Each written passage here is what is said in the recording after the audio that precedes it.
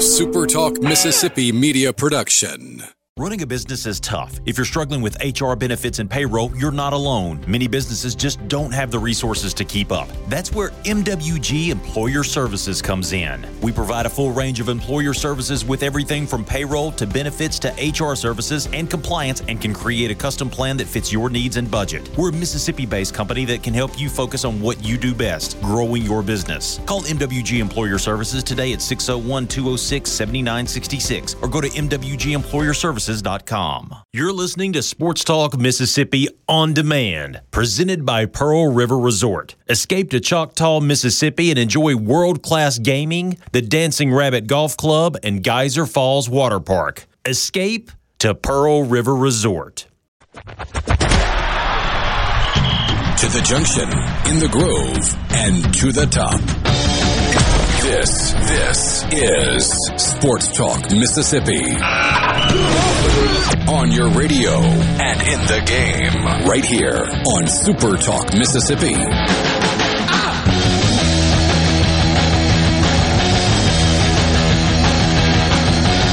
Did you know that postseason football starts tomorrow? Did you know that? Tomorrow morning. Not even tomorrow afternoon or evening. I did know that. I like how zoomed in you are. It looks like I am your 4-year-old son. Is this the camera? Is this at a different angle? It's phenomenal. I'm Michael Borkes, Brian Haydad. Hulk smash. Postseason football again tomorrow. The Bahamas Bowl, for what it's worth, if you have the day off, which if you have Friday, December 16th off, good on you. Maybe Richard will be watching it. Miami of Ohio and UAB at 11 a.m., which I think is that 10 a.m. for us? No, I think it's 9 a.m. Either way, we have the I think Bahamas Bowl is 2 hours ahead. I could be wrong. I've never been. Haven't you been to the Bahamas? Yeah, and it's like directly south of Florida. Well, it may just be Eastern time then. Okay. Oh, they were further east, so they were further in the Atlantic than that. And then the Cure Bowl, which actually might be a pretty good football game. UTSA and Troy starts about an hour before our show begins. So there you go. Help me understand that better. Is it like basketball conflicts or something? Why are our bowl games starting in the morning on what is a workday for most people? I don't get that. What a great question. I don't know the answer. I mean, I just assume it's about filling. Yeah, I mean, do you think about Friday night on ESPN? That's usually NBA time, right? So yeah. I guess it's already filled up. Because, again, unless you're Richard, nobody has December 16th off except for him today and tomorrow. You're taking how many days off next week?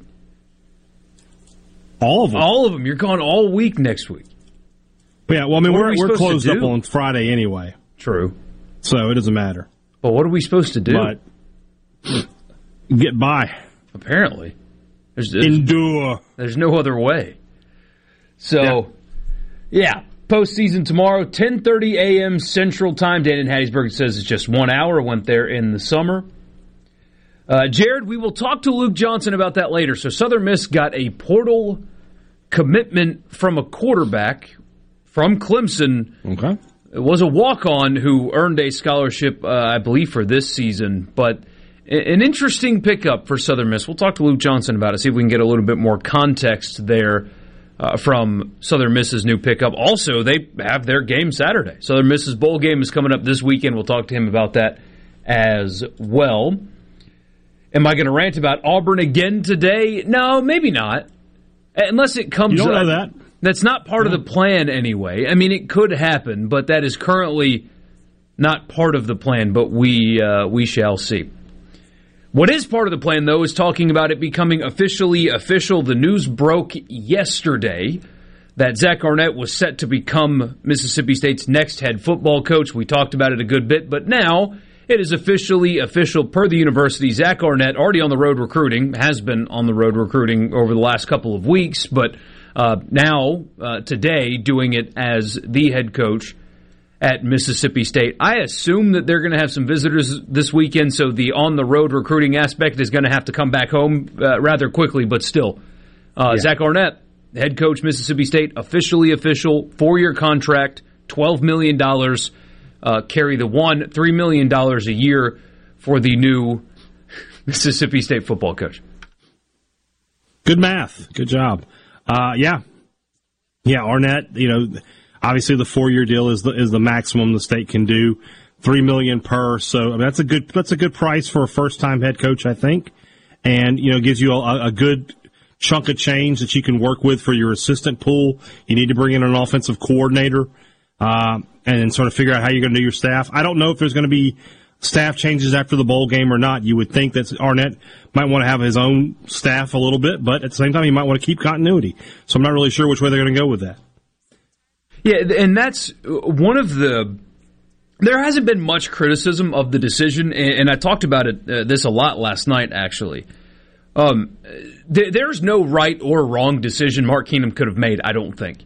There are absolutely pros to the decision he just made. Continuity, obviously a very good defensive mind. His team loves to play for him. The calendar has sped up dramatically. If you waited until mid-January to name a head coach, a lot of things could have gone wrong, quite frankly, between now and then. But you do have a guy that's only had 2 stops in his career as a college football coach, at his previous stop, and then, of course, at Mississippi State, and no head coaching experience. So there's a con there. It's, only 2 stops in his career as a head coach. But on the flip side, if they decided to not do this and go through a search, they would have had to hire an AD after the holidays. So you're talking weeks going by while signing day is less than a week away. The portal is currently open. It's going to be open for a while. And the candidate pool is not exactly that inspiring anyway. So I don't know if there's... That's not what we're supposed to do, right? We're supposed to have this super strong opinion all the time. And we try, and I try. But in this case, I don't think there's anything Mark Keenum could have done that would have been incorrect. It's an unprecedented thing happening at an unprecedented time. And, I mean, what is there to go by? It's not like he can look at, Clemson did this back in, 2016 and it worked this way and I liked their plan, but we should do it. There's no precedent. The portal is a brand new thing. The new calendar is... I say the new calendar is new, obviously, but the recruiting calendar is different now.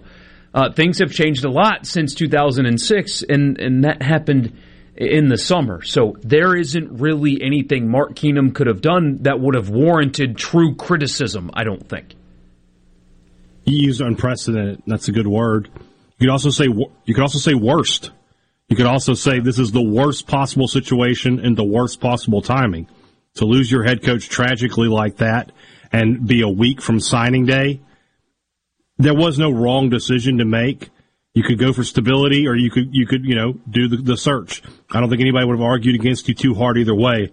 State opted for stability, and they're taking a risk. They're rolling the dice on Zach Arnett, and if he comes out to be a great head coach, well then you got one. You got a great head coach that you can, you got a lot of room to expand his salary if needs be, if he deserves it, and you go from there. Yeah, and that the salary piece is interesting, and of course we want to hear from you guys. We'll hear from Lee in the next hour, so we've got time to talk about this. If you guys want to chime in, we'd love to hear from you on the text line, the C Spire text line, 601-879-4395. Please don't text and drive. We can figure out what you're trying to say on voice text, so don't text and drive, but be a part of the show, 601-879-4395.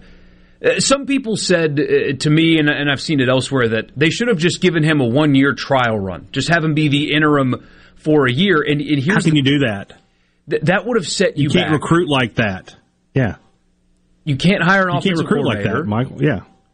No coach is going to come in on a 1-year deal, and no recruit is going to come in with a coach who's on a 1-year deal. Nobody. No. You have to have, if you're going to commit to something, you have to commit to it. You mentioned it a second ago. You got to push your chips in with Arnett, or you go with the search. There's no half whatevering it, right? And you can't do that. You have to either say he's our coach, or you have to find a new coach. Those are your only 2 options.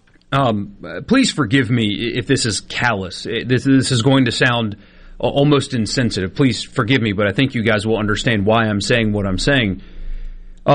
Mississippi State can more comfortably commit to a 4-year deal to an unproven coach because they're not hiring Zach Arnett while also having to pay a hefty buyout. There's something to that. It's easier to stomach if you're State. Let's just pretend for whatever reason he's not ready, and after 2 years, the timing wasn't right. He can't do this job. You're not paying a very significant buyout and having to do that again. It would be very cheap, quite frankly, for Mississippi State to move on from Zach Arnett quicker than you usually would if there are signs that it's not going to work. If after 2 years, State's losing, they're not recruiting well, things are just looking discombobulated, it's $6 million instead of $6 million after paying $16 million. It does allow you to be more comfortable committing the full contract length to Zach Arnett, despite him being quote-unquote unproven, because you're not writing significantly high monthly checks for the next couple years or paying massive lump sums over the next month. So that should make it a little bit more comfortable, as callous as that sounds to say. It's just the reality of the situation.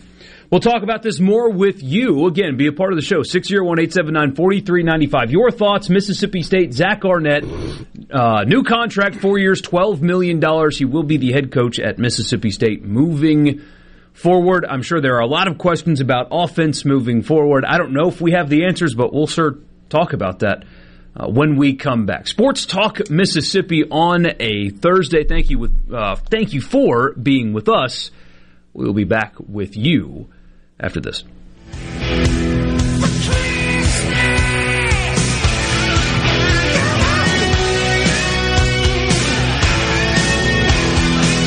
I'll have a blue Christmas without you. I'll be so blue just thinking about you. Decorate. Told you I would. My man. Michael Borky. That's Brian Haydad. It is great to be with you on this Thursday talking about Elvis. If you're not here with me. It's better when my voice isn't falling apart. So legitimately your favorite Christmas song is that one? I love Blue Christmas. Come on, man. That's a great song. It is a great one. Like, as non-traditional songs go, that's number one. I hear you. Anything with Sinatra for me. Oh, yeah. Yeah. But he sings so many, like, the traditional stuff that you can just, get him doing Joy to the World or Hark the Herald Angels Sing or whatever. So. Yeah, don't look him up, though. Never meet your heroes. I never met Sinatra, obviously, but don't read about your heroes either. Just let... No, don't do that. Just let them be them, I guess. A few of your questions on the text line. First one, a little bit of a technical question. Hey, Dad, do you know or has it been made clear when the media will get to meet with Zach Arnett for the first time? After this, they have of course. Not. You've met My with him guess before, is, but... Yes, I've met him many times. My guess is signing day. He's recruiting this week. He's got obviously this weekend. They're not going to do that.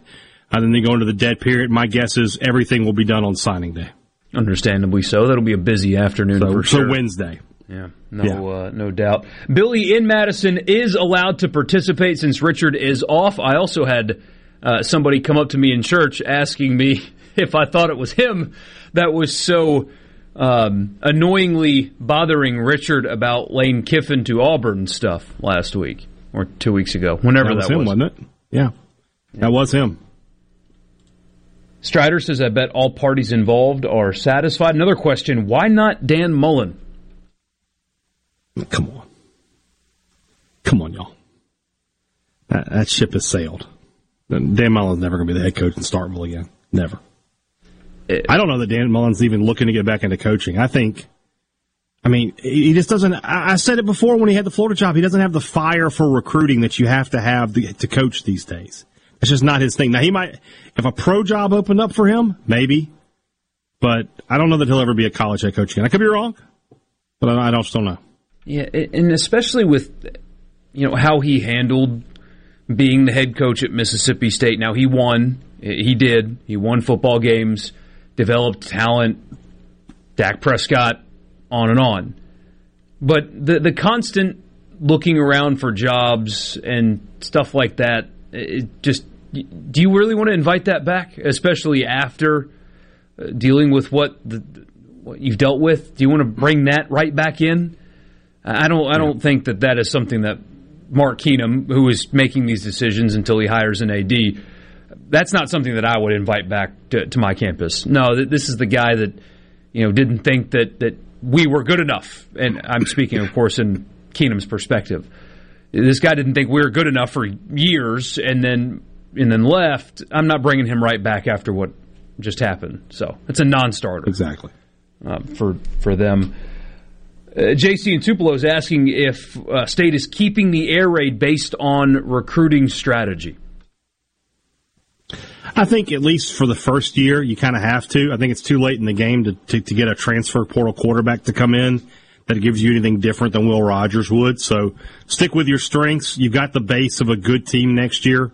You should have a chance to win 9 games plus with the schedule and what you bring back. No reason to rock the boat here in year one.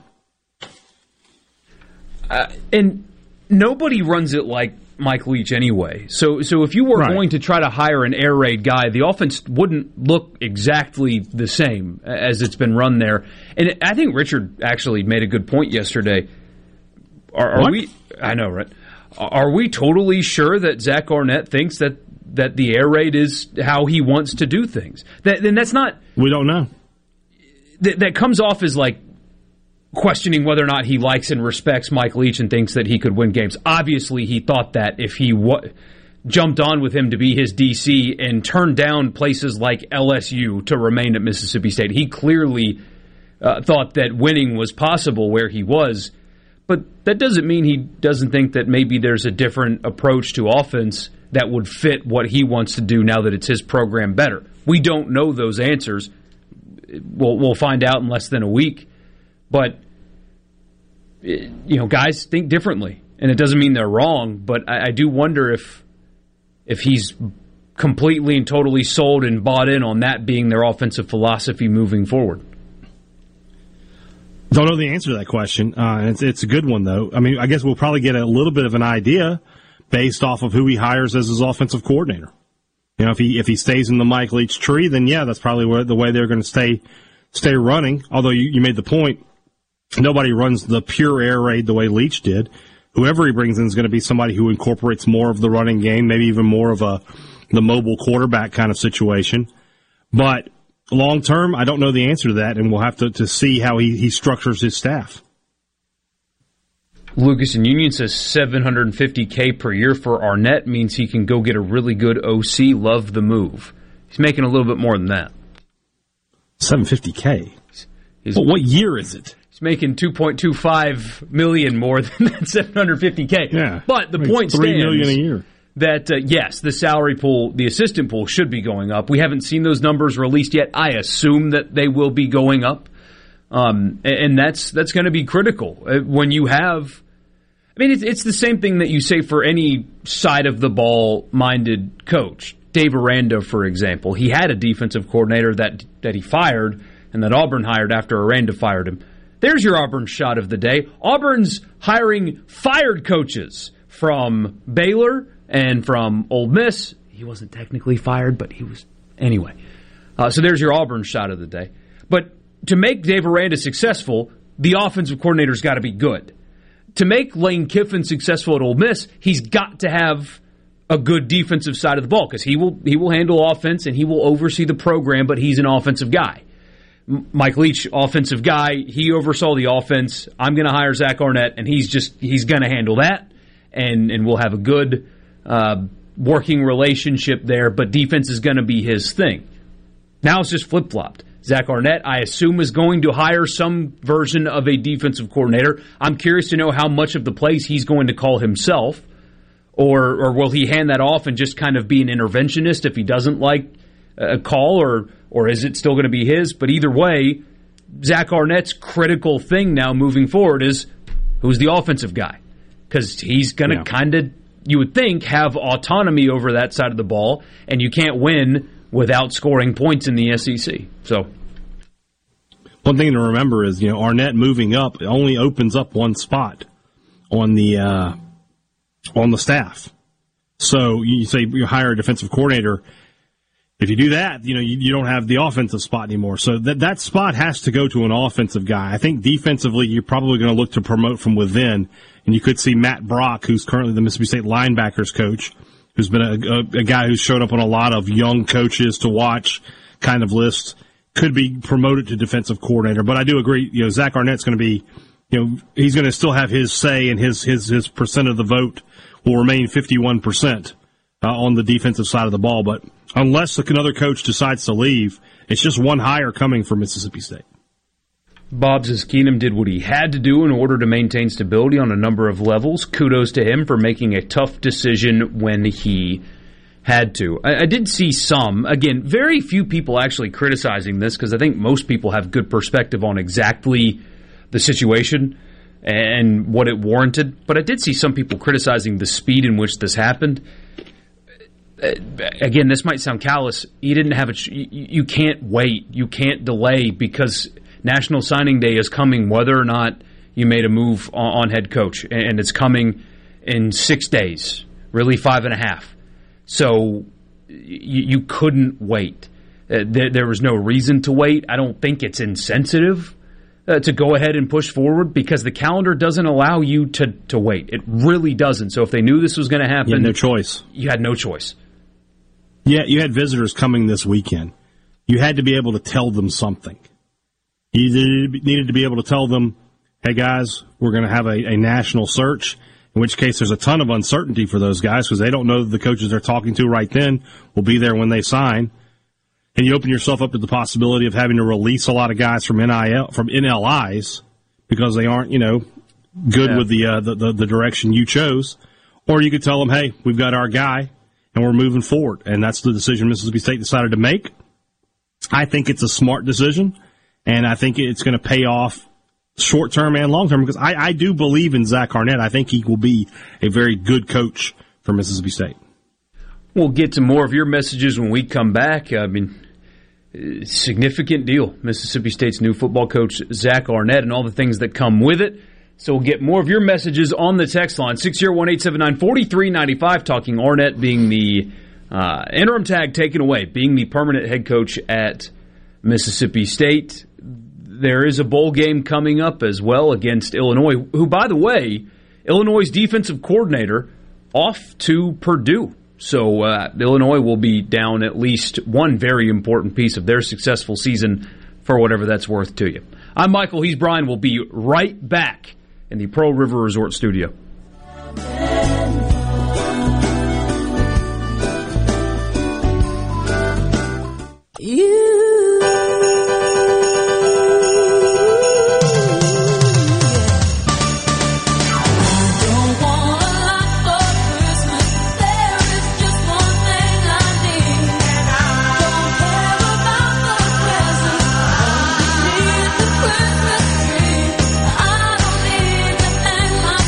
Michael Borky and Brian Haydad with you, talking about Zach Arnett being named the permanent head coach, at least in a 4-year contract anyway. I always get a kick out of people saying that the interim is now the permanent head coach, like at Georgia Tech.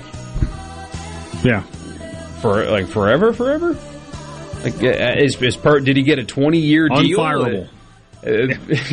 Is it ironclad? Is it like what Bill Self got at Kansas? Is it impossible to terminate him? What do you mean he's the permanent head coach? Maybe, and I fell into the trap myself. Zach Arnett is not the permanent head coach at Mississippi State. He's just the current head coach. Yes, there we go. Bunch of your messages, though. A lot of questions. Doing our best to answer as many as we can Interesting one from Debbie in Ocean Springs asking if Arnett might coach in the style of Leach. Hey, Dad, you know more than me on this. I do think, though, based on my observations, they are very different people. Yeah. And both methods can work. Obviously, for 2 decades, Mike Leach's methods and personality worked just fine. I don't think you're going to see the same style would be the right way at the top as you have for the last 3 years. He's a very different guy. Mm-hmm. Well, the main thing to remember is he's a defensive guy, and his mentors are Rocky Long and probably going all the way back to Joe Lee Dunn. So no, I don't know how much style. I mean, he won't be calling the offensive play, so I don't know. When you say style, I don't know exactly what you're expecting there because obviously he's calling defenses and Coach Leach was an offensive guy. So no, I don't think there'll be a whole ton of similarities in the way he does things versus the way Coach Leach did things. He's definitely his own man and will set his own path.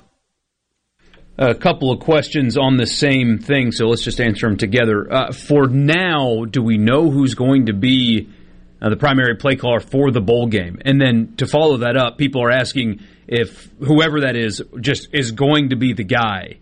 Is there any inclination of either one of those things? I do think that regardless of who calls plays in the bowl game, State will search for an offensive coordinator and be unlikely to promote from within. But as far as the bowl game goes, the 2 names I would expect are Steve Spurrier Jr. and Drew Hollingshead. Those are the 2 guys that if State's going to name a play caller, and I expect them to do so, we'll probably find out that information Wednesday when you can finally talk to Zach Arnett. Those are the 2 guys that I would have my eye on that I think would be the most likely candidates. Bruce says, I like the hiring, even though he's not proven as a head coach. He obviously knows how to coach. His defenses were great. He has shown an allegiance to State by staying when other schools wanted him, including Auburn, and offered him more. This may also be the opportunity to make adjustments to the air raid and do what Haydad has said over and over and run the ball more. Yeah, I mean, if you believe the reporting, which I do, Zach Arnett, at points in his 3 years at Mississippi State, was interviewed, offered, and then he told no to LSU, and at least Auburn explored the possibility, and they were also told no. Think about that. Well, lateral moves. Hey. And the LSU decision was a good one, especially. And that was, we were just talking about a 1-year deal, a little bit ago. That's what that would have been. You were coming in on the tail end of Ed Orgeron there. You didn't want to be a part of that sinking ship, so he made the right decision to stay at Mississippi State. And then with Auburn, I mean, I mentioned it before, I don't think his personality would have meshed very well with Hugh Freeze's personality. That's just a personal opinion of mine based on what I know of knowing Arnett and what I know of Freeze. I don't think they would have been a good combo. Would have gone terribly. I think so. Terribly. David in Oxford is saying, bring in an OC from the tree. See if we can get Kingsbury. I've been asked by a couple people about, well, Kingsbury's going to be out of the job soon. Can State get him? And my reaction is, no, but not because of Mississippi State. It's because he's been an NFL guy for a few years now, and going from that lifestyle back to college and not even being a head coach in college is not something a guy like Cliff Kingsbury I see doing, if that makes sense. No. He's going to go from the swagger of living in, Scottsdale, whatever that suburb of Phoenix that's Glendale. in the valley, where he's got just this stunning home and he gets 6 months off a year where he doesn't have to call high school kids and he gets to run around with his supermodel What are you saying about girlfriend. Starkville? Got stunning views all over the place. Starkville's great. Don't get me wrong. But you don't get 6 months off as a coach in Starkville. No. So he gets to hang out in his mansion with his pool and perfect weather and his supermodel girlfriend, and it's just it's a totally different lifestyle. That's why I see college guys so often clamoring to get to the NFL, because it's different. If he does get the job, I know a good realtor though. So I can hook him up. Sell him your house. He can be my neighbor. Yeah. No, I like my house, but he can. We've got some in the neighborhood that he could look at. Could you imagine Cliff Kingsbury just casually walking around in Starkville? Like walking the dog? Yeah, just walking around the streets. That would be a sight to see, man. My wife would be outside looking at him, probably. Like, hey! I don't think she'd mind me telling this story. When the Saints were playing the 49ers the other day, I guess 2 weeks ago, I was semi-excited to watch the game, but I'm talking to my wife about how, I want to watch the Saints today. We're playing the 49ers, and she goes, I don't know how she knew this. She goes, ooh, is that the Hot Guys team? She wanted to watch Jimmy Garoppolo play. I don't know how she knew he played for San Francisco. Couldn't care less about football, but, buddy, she wanted to see the Saints play that day because Jimmy G was playing quarterback. She wanted to see Jimmy G? Yes. Goodness. Oh, and who knows, I might get her actually interested in the Saints because Jimmy G's going to be a free agent. Maybe we can sign him, and then... But every time she'll watch with me, I'll know it's not because she cares about what I care about. It's because she wants to watch the hot guy play quarterback. She's lusting after Jimmy G. Unbelievable. How dare she? Borky taking shots at Auburn in Auburn colors. He's going to mess around and resurrect Auburn. Jesus. They already got him on a 6-year contract.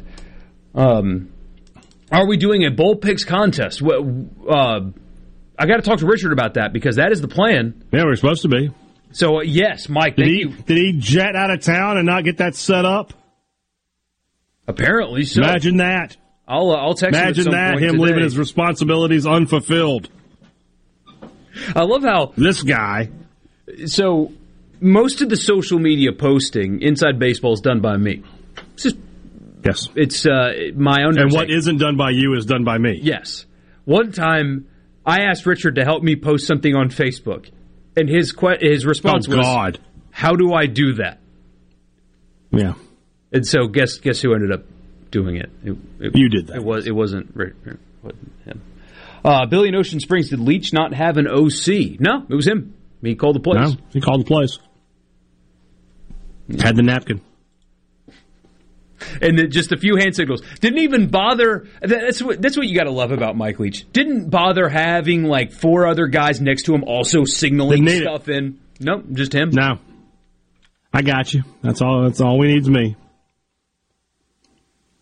Chris asking, do we think the new OC will come quick for the same reason, signing day? It is probably too late for that.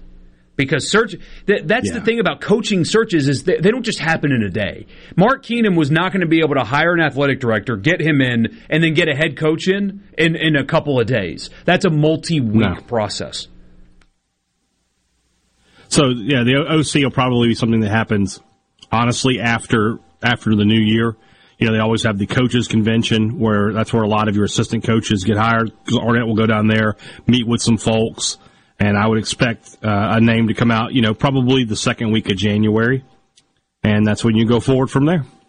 And that's not unprecedented. So you have staff hires that remain open all the way up into the coaches convention, which, doesn't that happen in January? I think. Mm-hmm. So that's not really unprecedented. Right. Well, I mean, you think about like when Leach was hired, he was hired on January 9th. Yeah. I mean, his staff wasn't made whole until at least a week later. So, I mean, you got to have – it takes time. And right now is not the time to be worried about that. You've got a game you got to play, and you got some recruiting to do. Whoever the offensive coordinator for 2023 is, that is a priority that can wait a little bit. Mm-hmm. So then that's what they'll do. I wonder if State's going to do something very similar to what North Carolina did. And with all due respect to Will Rogers, this is going to sound like a shot. I'm sorry. He's not Drake May. But North Carolina looped Drake May into their offensive coordinator search. He had input. He was involved. I wonder if Zach Arnett views his quarterback in that kind of way where he would let him at least have some input on where he needs to go. I think Chip Lindsey, right, is who North Carolina hired from UCF? Correct.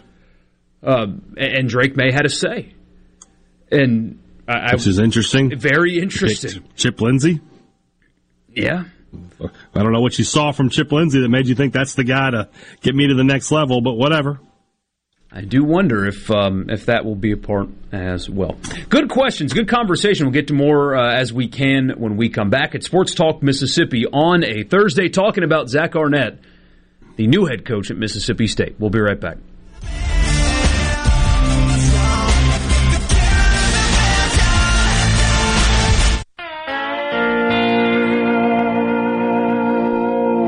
It's gonna be a catfish Christmas. Santa's on the lake. He's trading his whip for fishing pole and a John boat for his sleigh. With a red life jacket and a tackle box, he's bringing his ice chest bill to the Steve Azar, Catfish Christmas on a Thursday. I'm Michael Voorhees, Brian Haydad, talking about Zach Arnett and Mississippi State. We get a couple messages, a few more here actually, before we transition to the next hour. We'll talk about basketball. State struggled a little bit and then ended up holding on's not the right word, just getting a win in Jackson in front of a good crowd, by the way. We'll talk about that. Ole Miss at one point was down 21-0. 21-0. Didn't score a point. Yeah, Plumlee looked really sharp in the first quarter. I mean, just really giving it to the Rebels on his return. In the first 8 minutes of the game. It's rough. It was hard. College basketball is already kind of a tough watch. That was unfathomable. Of just I saw your tweet. I wasn't keeping up either.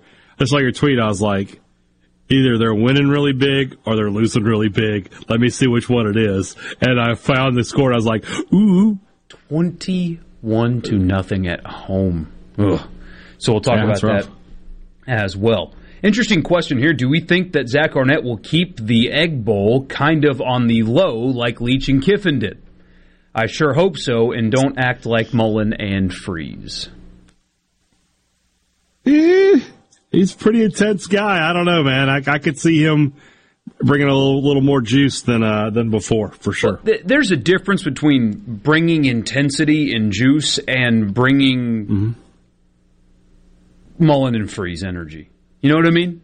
Yeah. There's a difference between caring about it and then that. I mean, we talked about it was going to be different under Luke and Moorhead, and then the first time, there was literally a fight at midfield. There was a fight during the games. I mean,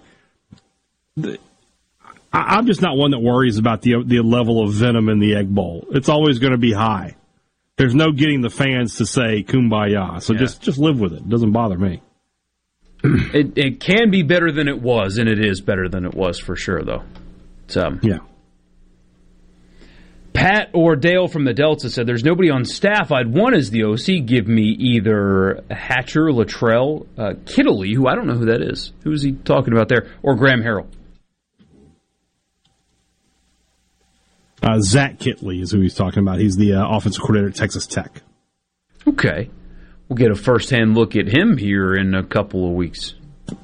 Yeah. Those are all quality choices. I think Luttrell and Harrell are the two we're hearing the most, but we'll see. We back on the Cliff Kingsbury conversation. Hey, Dad, we are Ole Miss fans, but my wife would probably drive to Starkville to see Cliff Kingsbury. It's a good-looking dude. What can you do? Ticket sales would go up. It would be a bunch of women. Like, our demographics have changed a lot. Usually our season ticket holders... We have got more people registered for the women's football clinic than we ever have before. Not sure what's going on. You would have to hold that in the stadium. The practice facility could not keep them. Man. We got 1,030 to... Never mind John Rice Plumlee, Mississippi State's bringing the Madison Housewives out. Let's go. Instead of a bunch of painted-up bros on the front row of the student section, it's a bunch of sorority girls with signs with their Instagram handles on it. Yeah. Now we're talking. Oh, man. Sad but true. It's not even sad. It's just true. Oh, man. Oh, man. Good to be with you guys. Hunter thinks that Arnett will own the Egg Bowl, is what he says. Paul in Starkville says hire the TCU offensive coordinator at $2.2 million per year, best hire ever. Oh, that guy, Garrett Riley, he's not taking another offensive coordinator job. His next stop is head coach somewhere. That guy's really good.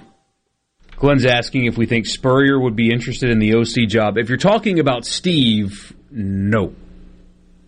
If you're talking about Steve Jr., yes, probably, but I don't believe he's going to get it.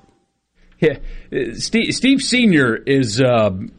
I mean, unless you want a guy that's going to play golf 6 days a week and then maybe show up on Saturday with a Miller Lite in his hand, that by all means, give it a shot. Now, that being said, in that time frame, he would still call a heck of a football game, and you'd probably get 35, 40 points out of him. Probably so. But, no, it's not going to happen. Ole Miss fans threw a chair at players. Yes, the whole stadium did. The whole stadium threw chairs at players. Did Borky threw one. He drove to Starkville. Borky drove to Starkville after the Egg Bowl, and when the team got off the bus, he was there with a steel chair in hand, like the Sandman at the ECW arena. Yeah. But to answer your question, yes, they did. They absolutely did.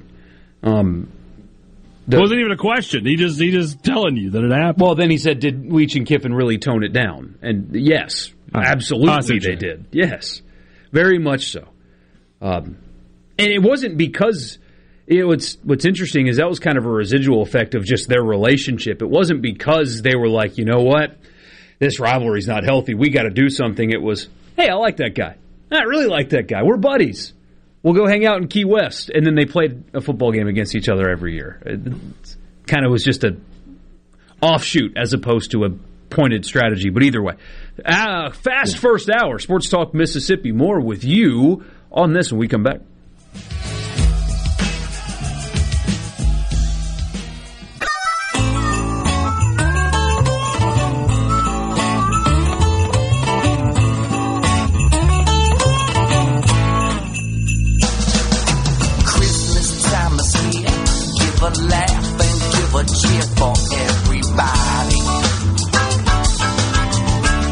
Glad you're with us. I'm Michael Borges. Brian Haydad Richards off today and tomorrow. Haydad is off all next week. Well, 4 of the 5 days. We will be off on Friday. That's a Christmas music day, is that? Or is that just a little bit of extra us? Well, hold on. We got an email from our friend, Will East. Well, I say our friend. I mean, he's our boss, so we have to pretend. Let's see here. Friday, 6 to 9 a.m., the Gallo Show will be live. And then on from 10 to 1, Middays with Gerard will be live. There's a remote that day. I assume that's the one that we just found out. So that's going to be at the Corner Market Toy Drive for Homes of Hope for Children. That's tomorrow, though. That's not next week. I don't know. I don't know where that remote is. But that remote is tomorrow for Gerard. Every time I try to do these reads, by the way, I screw them up. I should probably stop. But anyway, and then starting at 1 after the remote, we will have a Mississippi Christmas with our friend Steve Azar. Heck yeah! And that will run all day from 1 o'clock on Friday the 23rd, all day Christmas Eve, and ends at midnight on Christmas Day. It's a really well-done production, too. I'm not just saying that because I work here. Oh, yeah. Put it on your Alexa or whatever when you're at home with the family cooking and drinking too much eggnog and doing all that. Put that on. It'll get you through. And I think if you can watch it on Super Talk TV, you get the whole Yule log effect. Nice. While it's going on there. So, perfect. Have you seen this Dolphins-Bills situation that's playing out? So the Dolphins are supposed to be in Buffalo this weekend. Not. They will be in Buffalo this weekend. They're supposed to be, and they will be. A lot of snow, as you can imagine, is expected. Lake effect snow in Buffalo starting Friday night into Monday. 15 to 22 inches of snow, and it's going to snow basically the entire weekend there. So that's a lot. They've been asking, Mike McDaniel and Dolphins players about how you manage the snow. And McDaniel walked around practice yesterday with a shirt that said, I hope it snows more, or I wish it would snow more, having a little fun with it. Tua, though, I don't know if he stepped in it, but he kind of said something a little bit goofy in his press conference yesterday also when asked about the snow, and he finally got kind of frustrated and said, guys, snow's in Alabama too. Last year, it snowed 2 inches in Alabama. The whole year. That's right? less. In 2 days, 3 weeks ago in Buffalo, it snowed 22 inches. It's an entirely different thing. I feel like the Dolphins don't quite understand. With the way they've talked about it, it seems like they don't exactly understand what the snow you saw in Tuscaloosa, Alabama, is versus lake effect snow in Buffalo, New York. It's a little bit different. It's literally the same thing as in somebody from Buffalo talking about Alabama and saying it gets hot up here too. Yeah. It's the same thing. It's not the same thing at all. It is a totally different thing. Mississippi and Alabama snow is different than Buffalo, New York snow. The same way Buffalo, New York hot is different than Mississippi hot. They're not even the same weather phenomenon. What Buffalo people would call hot, Mississippi people would call spring. Whereas up there, what we would call snow, they would call Thursday. Yeah, a good Thursday. It's, we had a little light sprinkling, light dusting. I could still mow the lawn. Well, I'm going out in shorts and a quarter zip to mow the lawn and drink a beer. I mean, they've got special poles up there that on the end of it have like a rectangle. And so think of a long pole with a wire frame rectangle on the end of it. And running down the pole is like a tarp almost, a very thin tarp. And what they do is they put the pole on the roof and just like push it up as far as they can to make like a snow block that slips down the tarp and off the roof. Like that is just part of something that you have to have there because you can't let 20 inches of snow just sit on your roof or else your house is eventually going to collapse. So they have these special poles that make snow bricks to get off their roof more efficiently. Simon makes a good point. Tua is from Hawaii. I want to know in his 3 years in Tuscaloosa, did it ever actually snow? It's possible that it didn't. I'd bet they got one. Did it snow like from 2017 to 2019 in Tuscaloosa? It may not have. I bet they got one. Because I think I remember us getting like a southern snow where you saw the picture of Bryant Denny. But that lasts like 2 days. Like, everybody wakes up and they run around campus and throw snowballs at each other. Then they hit the bar and you go to the frat house and then you wake up the next morning and it's all melted away. And you didn't play games in it. Like, that's the thing. That's what makes that statement so stupid. It's, well, it snows in Alabama, too. Did you ever play in it? Yeah. Like, don't downplay the severity of the weather that's coming your way. It's supposed to snow on me on Thursday in Missouri. Nice. I like snow. The high is 18 on Thursday. I'm looking forward to it. You like cold, don't you? Love it. I don't know about 18, though. Yeah, 18's a little bit. I like the 50s and the 40s. I'll still wear shorts in that weather. But you start getting into the teens, and, I am getting older. I got to be careful. Pat/Dale in the Delta says, and Tua's from Hawaii, so I'm guessing unless he went skiing on vacation before, he's likely never seen much snow outside of a southern dusting. Exactly. These Buffalo guys practice in this. They jump into the ice water. They have the 0 degree clubs and stuff. They're not prepared. Not to mention the fact they jump through tables. Gibbon Greenwood says a couple weeks ago when it snowed 5 feet in Buffalo and they moved the game to Detroit, one of my buddies that went to the game was relieved to hear it was moved to Detroit because he's only 5'9".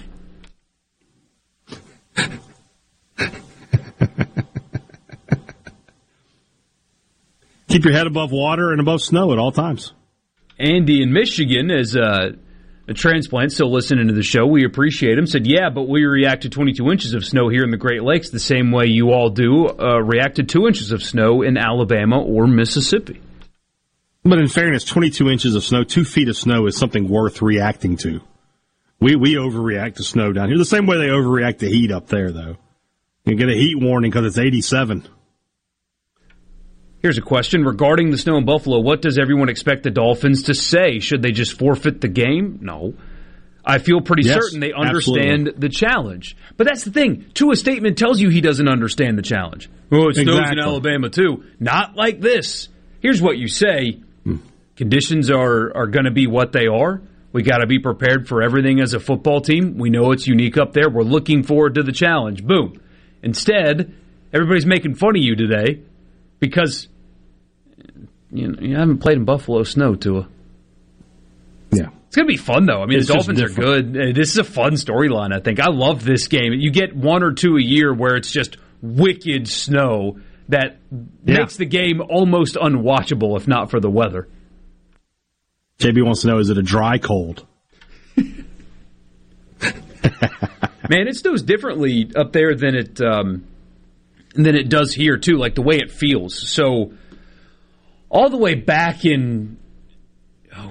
December of 2013, I believe, is when my uncle passed, and he lived in Sandusky, Ohio.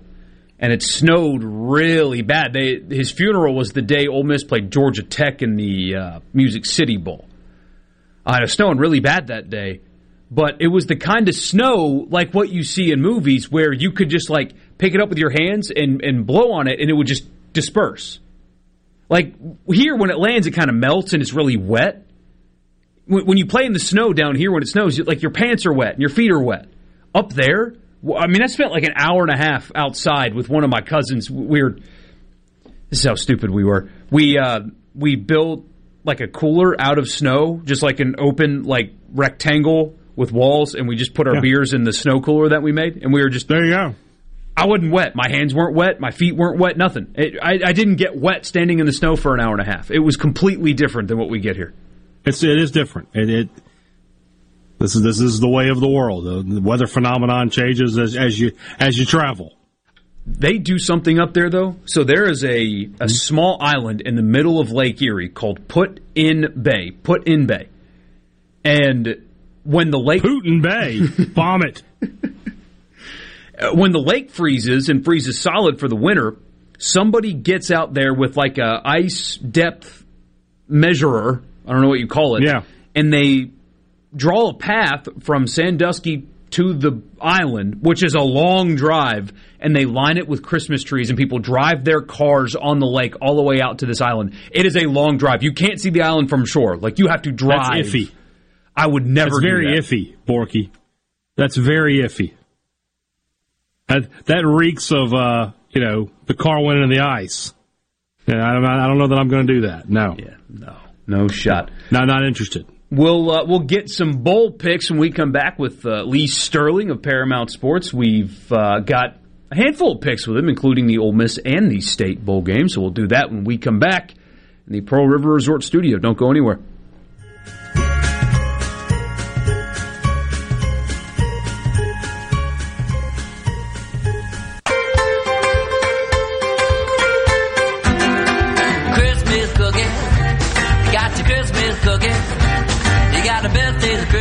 That I ever sang. I love the way the cover with sugar and spice, eating in the oven, they smell so nice. Come on, say some Christmas cookies for me. Fig it pudding, you got a fig it pudding. You fig it pudding. Michael Borky, Brian Haydad with you. But now we got to go to the Farm Bureau guest line. Check out favorites.com and go with the home team. Lee Sterling, Paramount Sports, ParamountSports.com, joining us right now. And Lee, I had to cut you off on the phone there just because the segment began. That's awesome to hear that if you're watching the Orange Bowl, we're going to see your little girl singing the national anthem. That's awesome. Yeah, oh, wow, exciting awesome. news. I didn't have a boy, so next best thing. Got my daughter singing the national anthem. She got an email a little over a month ago, so she'll be flying down from New York City after we actually go up and see her for a week. And so if anyone tunes in, I think there's a good chance they're going to show it. They've been showing all the championship games. A couple weeks ago they showed the national anthem, so let's hope they continue. And if they show it, great. If not, I'll post something on social media. So no bad comments that the national anthem singer was no good in the Orange Bowl. We will refrain for sure. Can she play quarterback though? Because I think Clemson needs somebody better than DJ, and at this point, a mannequin would do better than him. I think they're going to be. I think they're going to be okay with Cole Klubnik. Did you hear the story about him ending up there? No. So he originally, I believe, wanted to go to Texas A&M. And Connor Wegman decided a day or two before he was going to make the announcement. So he's like, okay, 2 5-star guys, I guess I'll go to Clemson, my number 2 choice. I think Clemson's going to be happy with what they got there. I think he's a absolute stud, confidence, and that's going to be a fun game. All orange. Both teams with the orange in the Orange Bowl. Yeah, I agree. I mean, and he'll be happier, too, in the long run, not being at Texas A&M. So let's look at some of these games. They're starting tomorrow, for what that's worth, but let's look at more of the high-profile ones, starting with this state. Now, Mississippi State, obviously, as you know, has been dealing with tragedy within their program, but Zach Arnett has been named. Interim's been taken away, been named the head coach. And they are going to play in the bowl game. Illinois is a 2-point favorite in this one from a football perspective. What do you see here? Yeah, the importance of the game is taking a back seat with the tragic death of Mike Leach. I mean, I used to call him the Mad Professor, and then I called him the Pirate. One of a kind. Brought the air raid into the modern era. Problem here is I think Illinois' defense is the best unit out there. Number 1 scoring defense, allowing just 12.5 points per game. They held 4 opponents to season lows in yardage here. I like Illinois here. I think they're the right side. I just think it's too much for these kids. 23-17. The other SEC bowl game, featuring a team from this state anyway, Ole Miss and Texas Tech on a late Wednesday night in Houston. Texas Tech fans are jazzed up for this one based on ticket sales from the other side. Ole Miss fans maybe not so much, but the matchup kind of favors Ole Miss here, right? Texas Tech, 90th against the run in college football, something like that. And Ole Miss is a 3-point favorite. Yeah, so here's what happened. Texas Tech won 3 straight, 7-5.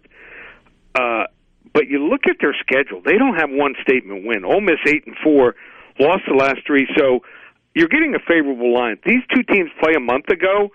I think Ole Miss is favored by 8, 9, 10 points. So, huge positive with Lane Kiffin staying in Oxford. I thought his last game against Mississippi State, he called a really poor game for about 2 quarters, second and third quarter. But he rarely has, bad games back-to-back calling plays. And I think they're also going to they want to get that stench out from losing that game. Also lost last year in a bowl game to Baylor 21-7. So I think you go with a run and you stick with it. You keep that Texas Tech offense off the field. I think you're going to have success here. And they got the better running game, and I think they got more to prove here. I think Texas Tech just happy being here. Ole Miss 35-24. Now the 2 playoff games. Michigan, TCU up first. Michigan without their star running back. Still a 7-point favorite, though, in the first of 2 playoff games. It's a big line. It is a big line. When I first looked at it, I'm like, okay, maybe the dog. But remember this, Michigan was just happy being there last year in that game in the semifinals, I thought. I think they own a huge advantage here. Better offensive line in front 7 here. TCU is going to have to hit on some big plays. And I think play error-free ball, have a chance to win this game. I just don't think they can go toe-to-toe with Michigan. College football semifinalists who allow more than 23 points per game, and that's TCU, 0-4 straight up, 1-3 against the spread. Michigan, I know, has had trouble after beating Ohio State, 1-5-1 against the spread in bowls the last 7 times that happened. But I think this is a different year. I think they're hungry. I don't know if they're going to win it, but they're going to get to the big dance. Michigan, 34-20. Lee, before we continue, tell the people where they can get your picks and all that information. So it's been an incredible year. I mean, we've won 13 out of 18 weeks since the start of the preseason. Anyone wants to hop on board, we have what's called Double Down December. You can get 37 bowl games from tomorrow morning, starting at 10:30 in the morning your time, through December 31st, and also 2 weeks of the NFL just $197. We had it priced at $397.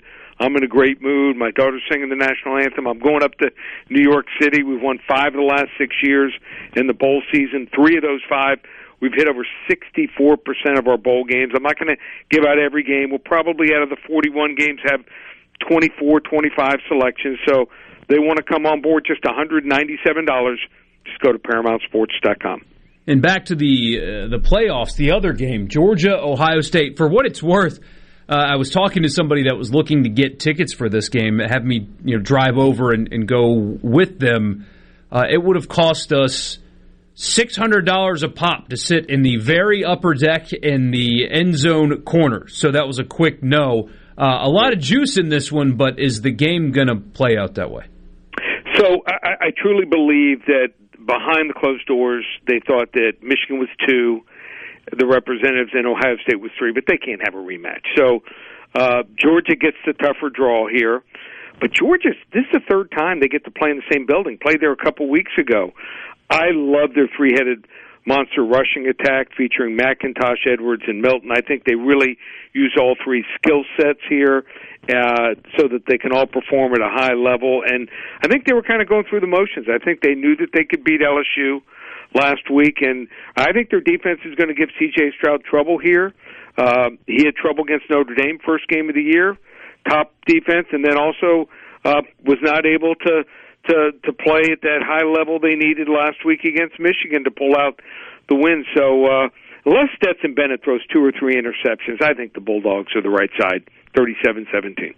Wow, big winner is Georgia. Yep. Now, Ohio State wasn't really that inspiring last time they were out, so that would add up. Least we forget, one of the 4 playoff teams got embarrassed at home by Michigan and still made the playoff, either way. Yep. So you mentioned the Ole Miss Sugar Bowl earlier. Do you like what you see from this Sugar Bowl this year?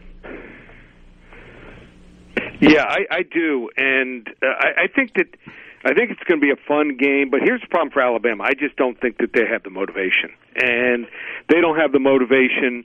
It's going to be a real tough way for them to play. I'm hearing their coaches are out. They want to get those last 4 or 5 guys that are still on the fence. Kansas State will be ready for this game, and should be a fun game. Anyone wants to get it for free, call 800-400-9741. Like I said, Double Down December, just $197 through the end of the month.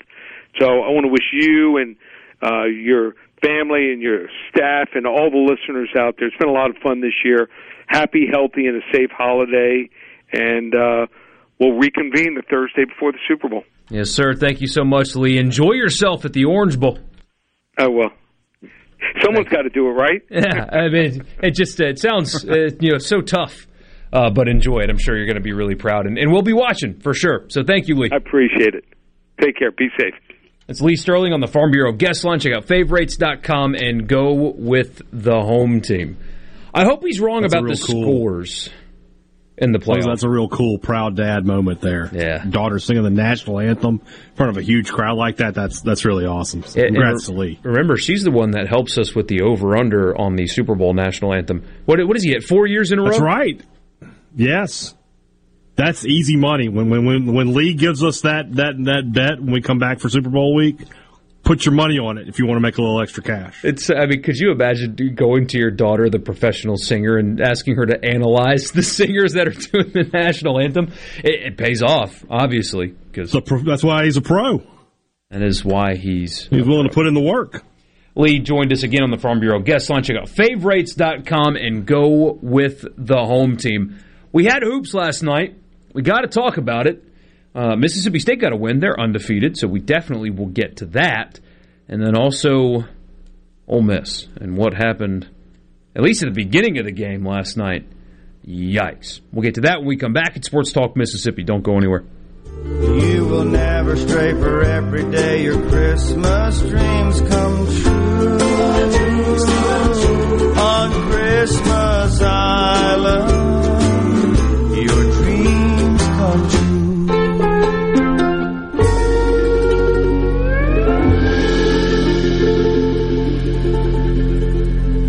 More Sports Talk Mississippi now.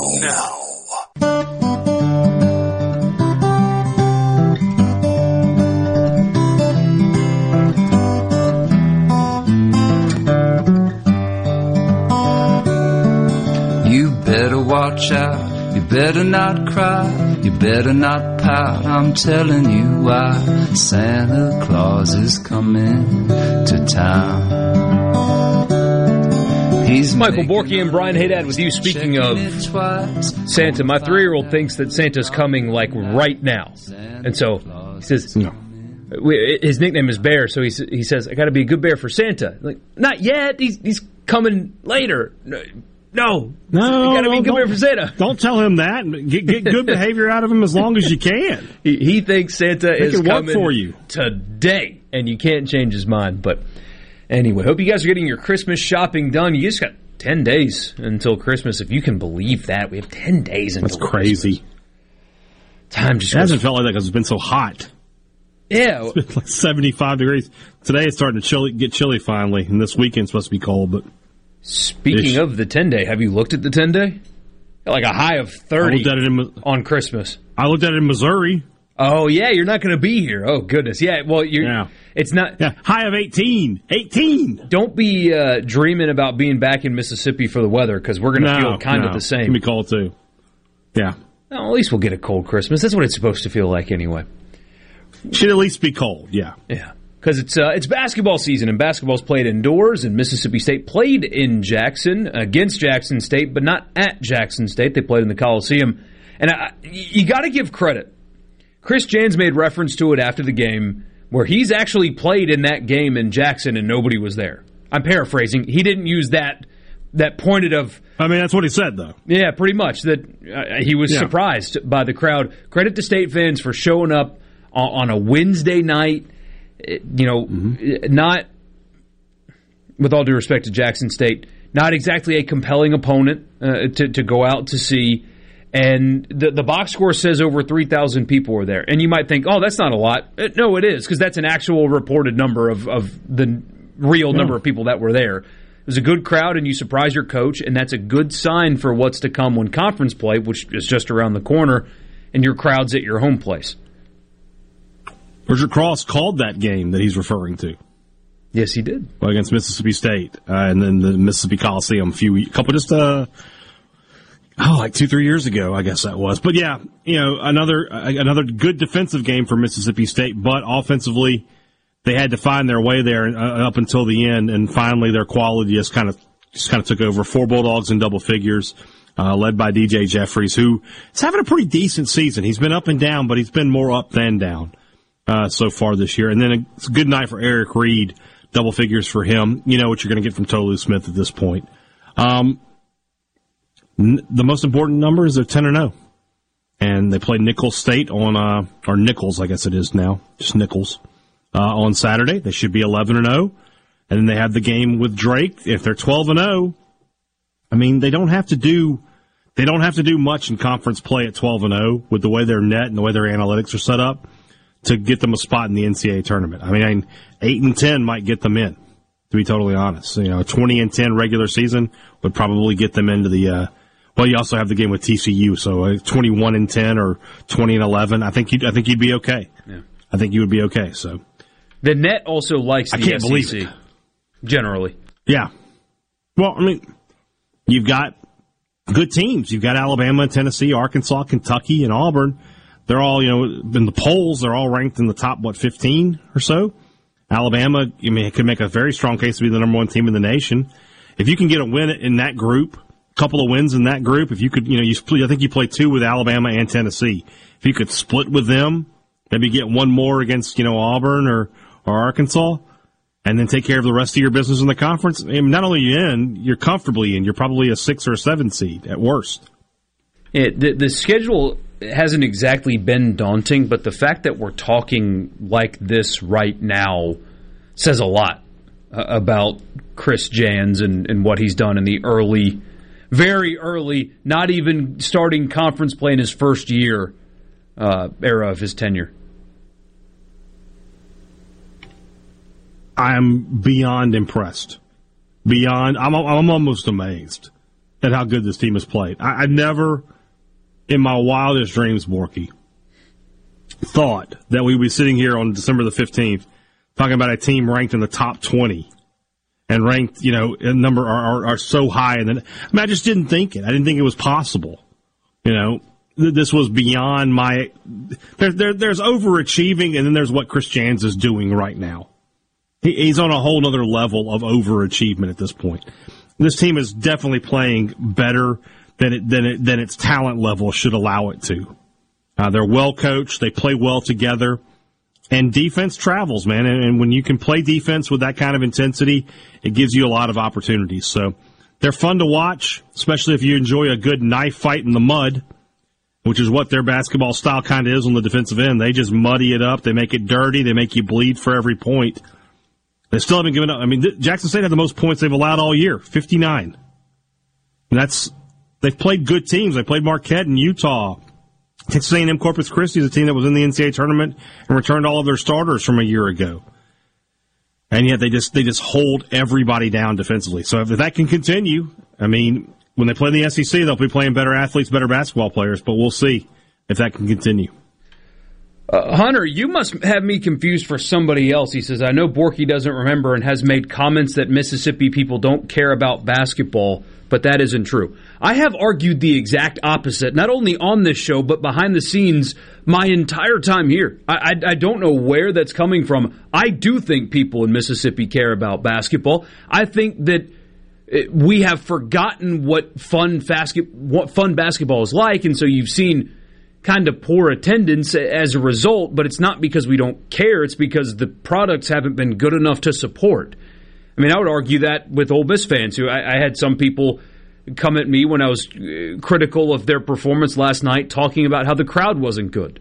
Well, the crowd wasn't good because the product isn't good. Even when the product is decent, people show up and support Ole Miss basketball. I have argued about talking about basketball on this show for a long time, and it's not just college. 3 of the top 10 highest-rated NBA markets in America. 3 of the top 10 national NBA games, so not just the Grizzlies and the Pelicans, but all of them, are Memphis, New Orleans, and Birmingham. Draw a line from Memphis to New Orleans to Birmingham, and Birmingham to Memphis. And what is inside that triangle? The state of Mississippi. People here care. They absolutely care, and I've argued that for quite some time. But anyway, we'll get to the rest of your message. My whole life, basketball mattered a lot at State until Stansbury was fired. The hump was always packed. Wednesday crowds were even good in SEC play. Glad to see basketball is finally getting back to competitive like it was for years. The SEC made a point a few years ago to elevate basketball. And that's when you saw new coaches coming in and a real emphasis on basketball. And it paid off. And now you have turned the SEC into a conference where basketball matters and where you have good teams year in and year out. And it's not like it was a few years ago where it was Kentucky, Florida, and then everybody else. Now you've got 5 or 6 teams that you can see winning the conference year in, year out.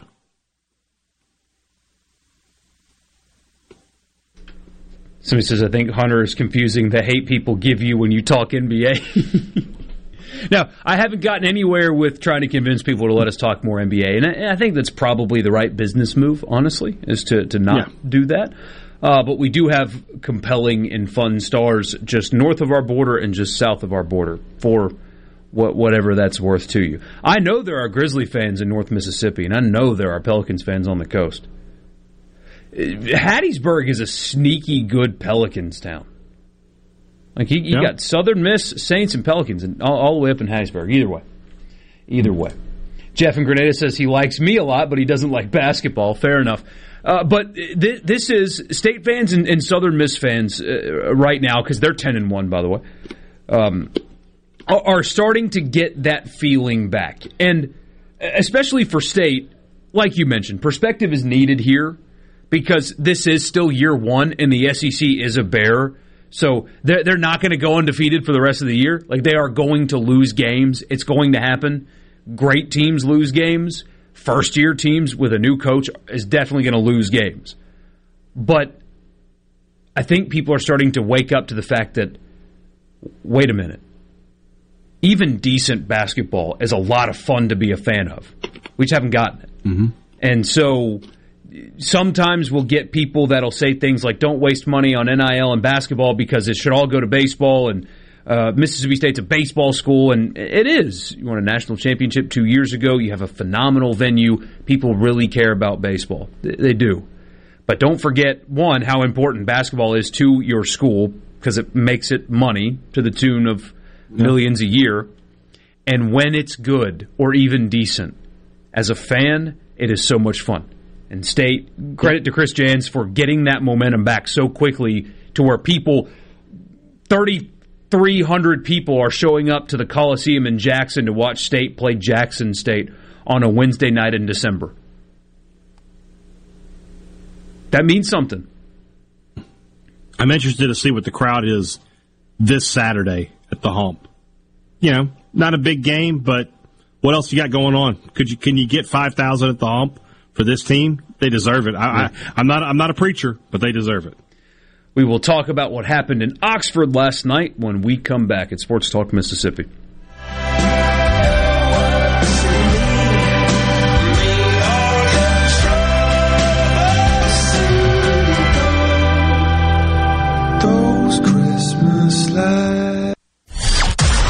It's time to get real. Real sports talk for Mississippi.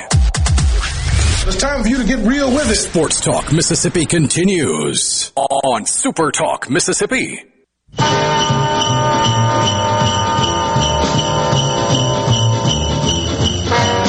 Coney Island to the Sunset Strip, somebody's gonna make a happy trip tonight while the moon is bright. He's gonna have a bag of crazy toys. With 12 minutes and 7 seconds to go in the first half, Matt Morrell made a three-point shot to bring the score to 21-3 in favor of UCF. That's right. UCF started the game last night in Oxford on a 21-0 run. Ole Miss's first basket came just under 8 minutes, or in just under 8 minutes worth of game action. Ole Miss clawed their way back, though, cut it down to 10 at halftime, cut it down to 4 in the second half, but it wasn't enough. They lose by 11 at home.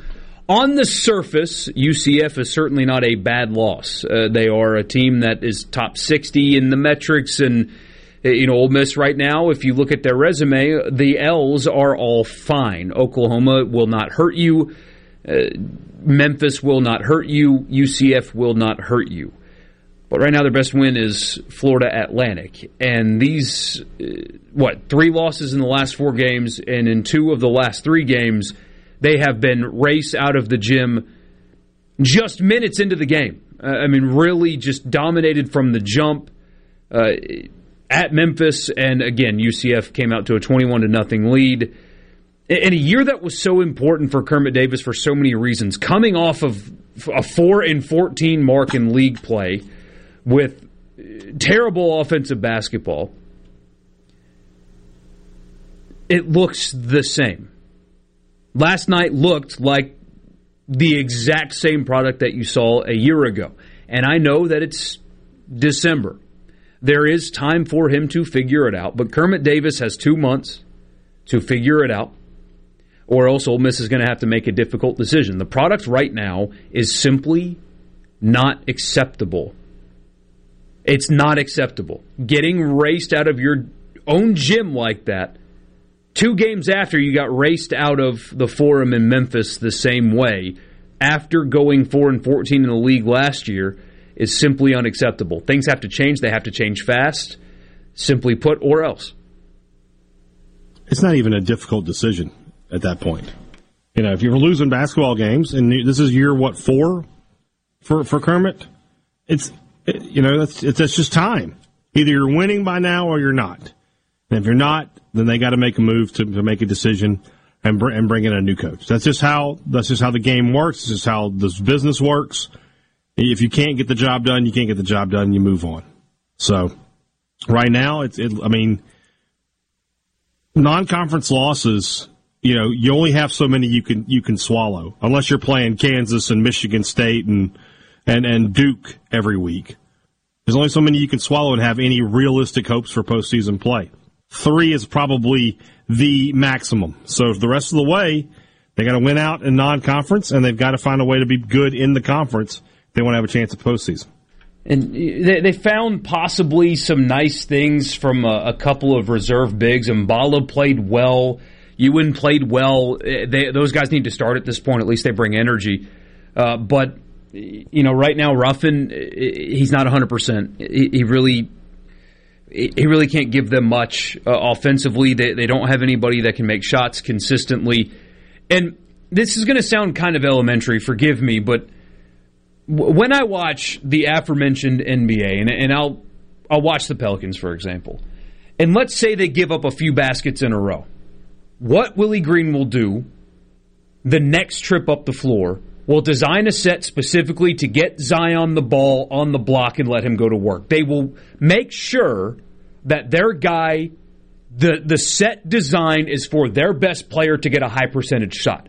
Happens with the Grizzlies, happens with Devin Booker, happens all over the NBA. If things don't go well for you after a couple of possessions, it's set for Zion. Right here, we'll get you on your left hand, and you go make a play like you do. I don't see that from Ole Miss. And maybe it's happening, and I'm just not smart enough to recognize it.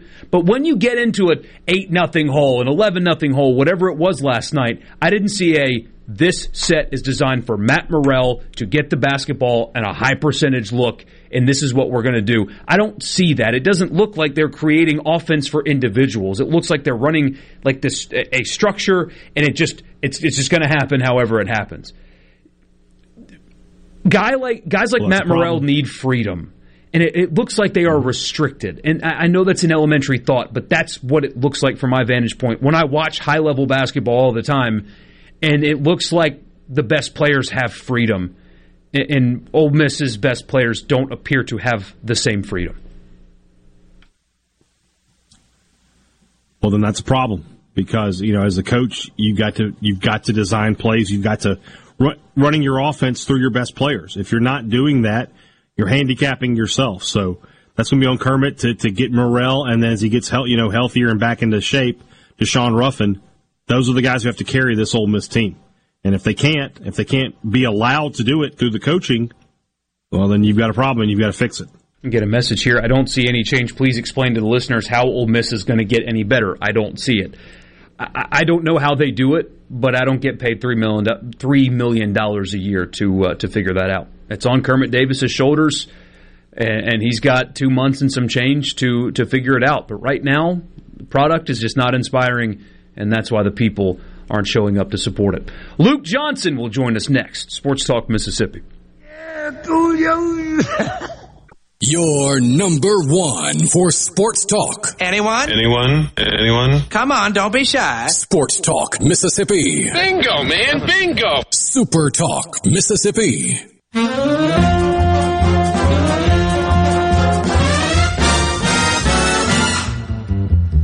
Frosty the Snowman was a jolly, happy soul with a corncob pipe and a button nose and 2 eyes made out of coal. Frosty the Snowman. Michael Borky, Brian Haydad with you on this Thursday afternoon. We talked Zach Arnett the entire first hour, talked to Lee Sterling, got some picks, talked hoops. Mississippi State got a win last night. Ole Miss suffered a loss at home. We have yet to talk about Southern Miss hoops, though, Luke, as he joins us right now. Luke Johnson of the Super Talk Eagle Hour on the Farm Bureau guest line. Check out favorites.com and go with the home team. So they're just rolling. It feels like every time we talk to you, it's, did you guys expect this? Did Southern Miss fans expect this? At this point, doesn't matter if they did or didn't. The team in the non-conference schedule is just straight up absolutely rolling right now. What is it, 3 more wins than all of last season at this point? Yeah, first off, is my head bigger than Haydad right now on Supertalk? Lean in a little bit more? There you go. Okay. There you go. Yeah, I'm kissing my screen, so I can't be Haydad. He's got like this this intense camera that really gets a great picture of him. That's good stuff. I was just trying to be more like him. So, 7 wins last year, and they're at 10 now. They lost on a last-second shot to Northwestern State a few weeks ago. It was a good team. So if the Eagles win against McNeese Sunday, that'll set up a pretty sweet matchup out in Las Vegas against UNLV. And I mean, we're talking, you guys are talking about Mississippi State. Southern Miss, as of today, is 19th in net. I couldn't tell you the last time they were in the top, 50, much less the top 20. And the other night against Lamar, they've been rolling pretty well. Felipe Haase had another 28 points. Just the production they're getting out of Haase and Crowley. You guys were talking Ole Miss basketball. I'm still wondering how that guy got out of Oxford because he has been phenomenal in Hattiesburg. Donovan Ivory has come on. DeAndre Pinckney continues to be a great force inside. So, yeah, I mean, thought we would be talking, football right now and then maybe jump forward into baseball. But Southern Miss basketball right now, 19th in the net. It's nice that we get this bridge, right? The basketball bridge. When basketball is bad, sports fandom, especially for Southern Miss fans, after Saturday would feel empty until really March because you're not really – many people aren't going to baseball games in February when it's freezing out. And so there's that just gap that would have existed after Saturday had the basketball team not done what they're doing. But now you get to keep the momentum rolling. Football gets back to a bowl game. That's really exciting. Now you have something really exciting to get you through the next few months until Scott Berry's wildly consistent program really gets started. And we talked to Jeremy McClain last week on the Eagle Hour, and one of the things he said was kind of the decision to bring Jay Ladner back. People, kind of scratched their head at it. You win 9 games, you win 8 games, you win 7 games.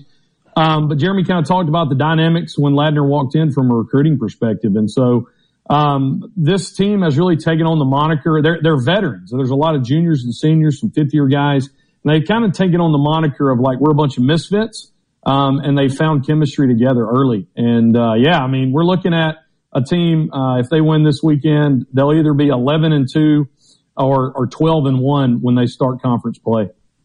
It's remarkable. What a change.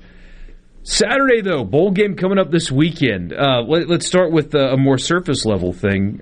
Fans obviously excited about the direction a bunch of Golden Eagles making the trip this weekend. Yeah, a lot of people are excited.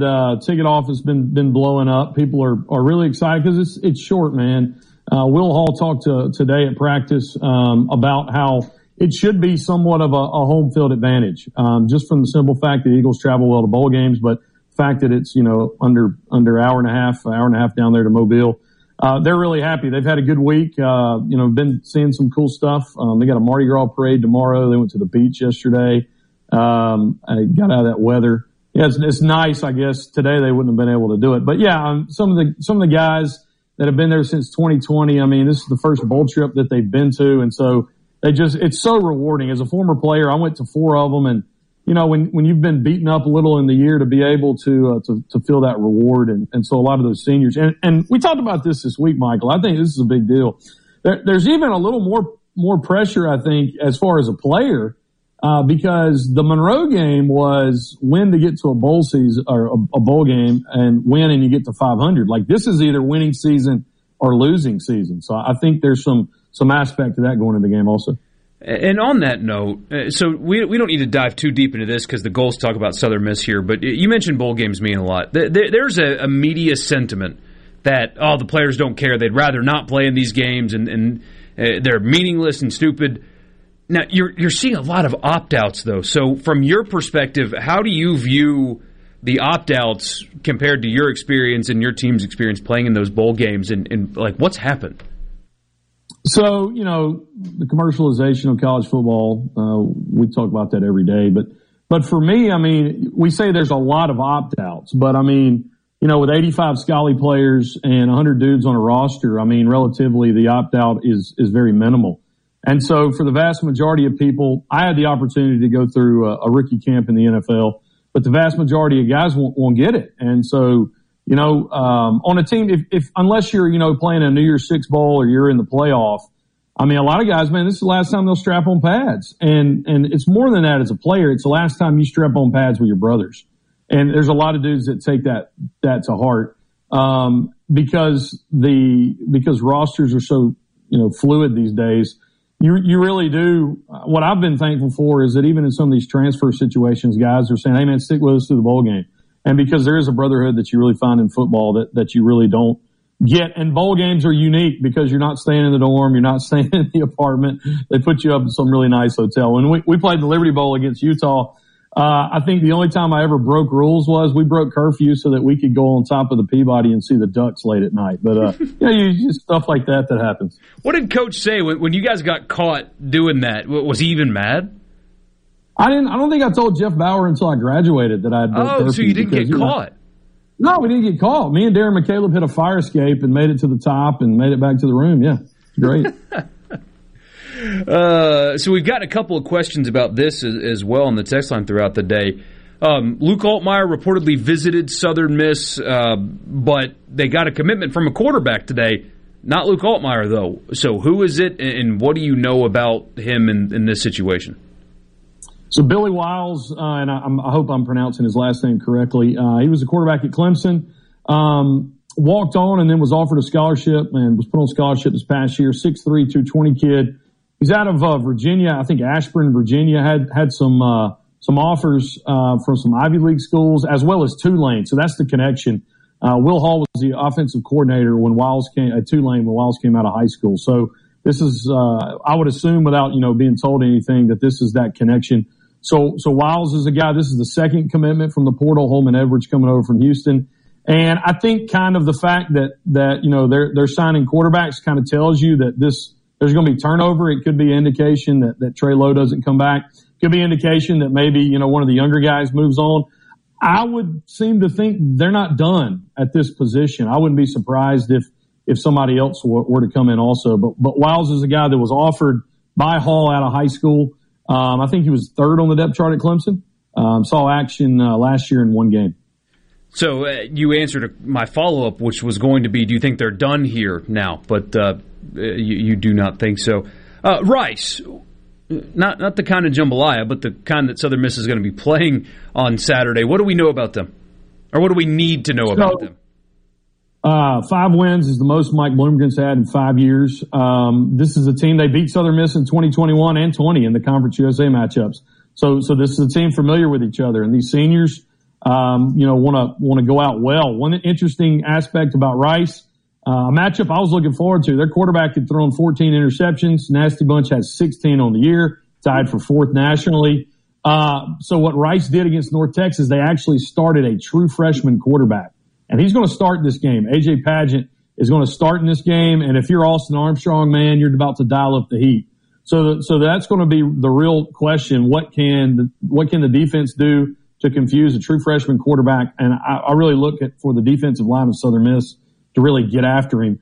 Offensively, Will Hall told us that, really the first time all year in the ULM game, they felt, semi-competent to be able to call some more plays and expand the playbook. So, I feel like with more practice, Trey Lowe, will start this game. They'll be able to put up some points. So, I can see Southern Miss winning this game by 7 to 10 points. Would be really surprised if they didn't.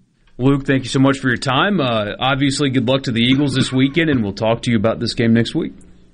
Hey, Dad and I are making a playlist. The Carolers will be there Monday night at your house. That's fine. Appreciate it, guys. That's fine, as long as they just don't give me a flyer to an obscure place of worship. That's all. That's all I ask. Neither of our places are obscure. I'll tell Luke you that and I story, represent Luke. two of the bigger. Luke and I represent two of the bigger places of worship in the world, so exactly right. It's not obscure at all. Right.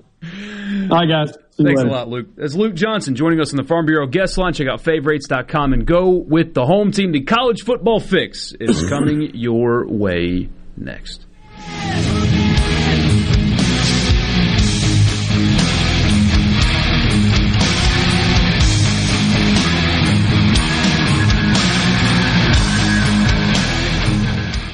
Talk Mississippi. Here we go. Super Talk Mississippi.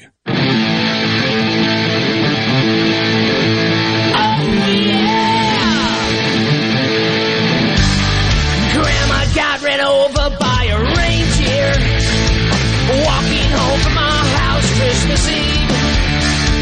You can say there's no such thing as Santa. Who is singing that? I don't know, honestly. Do you have Shazam? She been drinking too much. Yeah, but what am I going to do? Put it in my ear? Yeah, good point.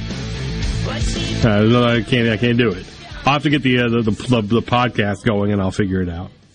So this is Sports Talk Mississippi. I'm Michael Borky. He's Brian Haydad. Today for the College Football Fix, a bit of a link dump, if you will. There's some stories that I don't know if they command an entire segment on their own, but together they will make the College Football Fix. Some interesting stuff today from around the sport. We also have a new head of the NCAA. We'll talk about that later. I got a headline, though. I don't think I brought it up earlier in the show. First off, well, let's do that. Remember that the College Football Fix is brought to you by our Mississippi Ford dealers. 47 years, the best-selling truck in the world. In the world. All right, so you've got a headline to add. So. Yeah, and I just hadn't brought it. I slipped my mind, but Luke and you guys talking about opt-outs. I think Emmanuel Forbes is playing in the ReliaQuest Bowl. He's been at practice the past week. He was at practice yesterday. He hasn't come out and confirmed anything yet, but if he's at practice today, I mean, what's he doing? You know, he could go train and get out of there. The fact that he's sticking around, I think we're going to see Emmanuel Forbes one last time in maroon and white. That would be cool. That would it's be not really official cool. yet, but it's leaning that way, is what I would tell you. So let's start there, actually. So Purdue, they're playing LSU, and I'm sure you guys don't really care about the Purdue LSU game, but I think you guys care about the overwhelming thing that is happening to this bowl game. Purdue has had a handful of opt-outs in this game. The most recent one is quarterback Aiden O'Connell. You probably don't recognize that name because he's fine. He's fine at playing quarterback at Purdue. He's totally fine. But forgive me for getting old man yells at cloud here. Aiden O'Connell is not a surefire first-round pick staring down the barrel of $40 million guaranteed that would change his grandkid's life forever kind of money. Aiden O'Connell's the kind of player that, like, if he's available in the 6th, the Saints might want to consider taking him to be their backup. Like, we have completely and totally lost the plot on why it was okay to opt out of bowl games. I have defended players for opting out of bowl games. First-round picks, I understand it. Life-altering money. Second-round picks, I understand it. Your children's lives are being altered if you just get to the draft healthy. But with the sheer volume of opt-outs from guys that might not even get drafted at all, what are we doing? Why on earth did we allow this to happen? It's part media driven because the media over and over told these kids these games don't matter. These games don't matter. These games don't matter. And so in their mind, well, then why am I going to play? I understand. I truly understand why certain guys have opted out. People have been making fun of the Ohio State receiver, Smith Njigba. He's been hurt all season. He didn't opt out of the playoff. He's injured. He can't play. So I understand from that perspective. Like, if Troy Brown decided not to play for Ole Miss, I would get it. He's been hurt all season long. Sounds like he's going to play, though. But I would understand that. Early round pick, I've sympathized with that. I have not been faced with a just show up in a few months healthy and your children's lives are changed forever decision. Hadn't happened to me. So it's easy for me to sit here and say that they're making bad decisions. But we have completely just destroyed the idea of bowl games. And not that the ReliaQuest Bowl or the Texas Bowl or the Cure Bowl like truly matters. But your team does have one more game to play. Purdue is playing LSU in a game. And Aiden O'Connell's been the quarterback for Purdue for some time. Why are we insisting to guys like him that it's okay to leave before it's over? Especially when he's not the type that is staring down the barrel of generational changing wealth. I don't like that has been something that is happening wildly across the board for a bunch of guys that honestly might be better suited to return to their school as opposed to go to the NFL. I don't like this at all. And that's my old man yells at cloud.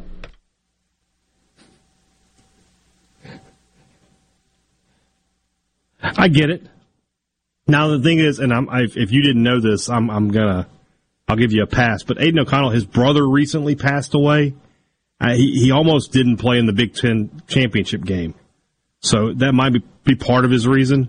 But if you tell me that it's just for the pros, I agree with you, because this is a guy who, I think he can be a pro. He's an NFL prospect. He can play in the next level. But what are we doing here? It's kind of the same thing. State had it a couple of years ago, right? He had Cam Dantzler sit out, right? Okay, Cam Dantzler was going to be a pro, no question about it. But then Brian Cole also sat out, and he said it's for get ready for the NFL draft, and then nobody drafted him. So, yeah, I agree that sometimes it's just, if you don't want to play, you don't want to play. Just say you don't want to play. We'll all get over it, We'll all move on with our lives. But, don't give me the shroud of, I'm getting ready for the NFL draft when you're not. And Will makes a good point. His coach left before it was over. We do give coaches passes, don't we? We do. We do. And we shouldn't. You have one more game left with your team. I actually like that Deion Sanders. That's one thing that he's doing. He could have done what most coaches do. And, I took a better job, so I'm out. Good luck. Here's the interim. That's not what he chose to do. I respect that. Will, that's a good point, and I agree with you. Unless the team voted and said, Coach, go away, I think coaches should do whatever they can to continue coaching their games as well. It creates a weird dynamic, sure, but you're an adult. Your team that you're coaching has one game left. You should do whatever you can to coach that game. If they tell you to go away, then so be it. But you should do whatever you can to extend that opportunity to your team. And maybe it just doesn't make sense. Maybe you got to, like, all the recruiting and all that goes into it. I know, but you make a good point, and I agree, I guess is what I'm trying to say. At the end of the day, I see every side of this. I can agree with anybody on this issue because they are just kind of exhibition games unless you're playing in the playoff, right? But at the same time, I agree with what Luke said about, there is a moment there of this is the last time I'm going to put on this uniform. For some, it's the last time you're ever going to put on any uniform. And that moment of, this is the last time this team will ever play together. Dan Mullen always talked about, once after the bowl game, that team's chapter ends, and the first meeting you have after that is the new chapter, right? Because the seniors are gone, the new freshmen are coming in. It's a whole new team. That team's history is over. This team history begins today. And there's something to that to me. I think that's there's some wisdom in that. So, but at the same time, if you're just tired of playing college football and you don't want to take any more beating and you don't want to take any more pounding, and if you do have real draft considerations and you want to walk away, I don't hate on it too much either. So I'm very, you talked earlier about, the sports talk radio is supposed to have a violently hot take. I don't on this. I can live with anybody's opinion. Get one message here. Bowls are also the last game they will play before the draft and could be a great showcase. There's a name who's escaping me. The tight end that played at Ole Miss. Help me out. Under Lane Kiffin, 2 years ago. Oh, gosh. Evan Ingram? No, 2 years ago with Kiffin. Kenny Yeboah? Kenny Yeboah opted out. What were you opting out of? You were a fringe draft pick, like in general. And obviously didn't get picked. Those are the kind of guys. That's what I'm talking about. The players like him. What are you opting out of? Elijah Moore, I understood because he got life-altering wealth. Yeboah didn't. Yeah. And so, it's like same thing with Dantzler and Cole. It feels like every year we get a couple of teammates. One's going to get drafted and one's not, but they both opt out, and you're just like, maybe you need some more film. Maybe they need to see you making plays. I don't know. Yeah, and there are people in our business that swear up and down that NFL teams don't care. John Harris on our show said that is not true. Some of them don't. Some coaches don't, but there are teams that do, that view that as quitting and will move you down a board just as fast as they'll move you up a board if they like you the same as they like, if you're a running back and they like you and they like this other running back almost the exact same, but he plays and you don't, it'll knock you. So, either way. More college football stuff when we come back at Sports Talk Mississippi.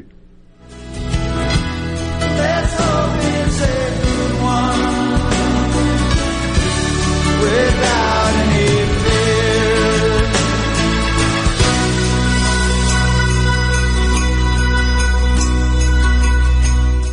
Talk Mississippi. Hey, let's go time. Sports Talk Mississippi. Well, say something. Super Talk Mississippi. So this is Christmas, and what have you done? Another year over, and a new one just begun. And so this is Christmas. I hope you had fun.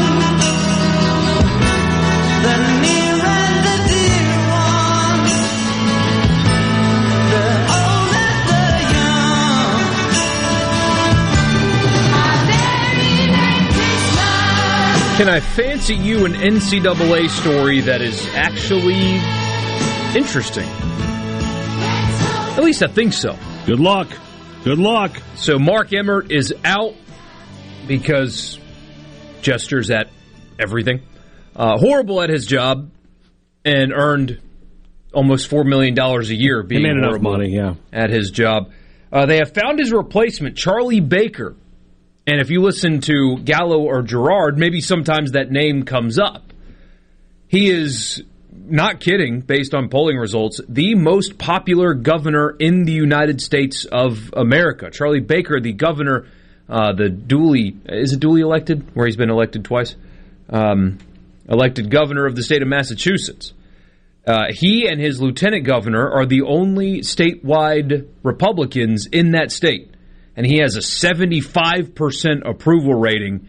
The people there absolutely love him. Again, the most popular governor in terms of in-state approval rating in America.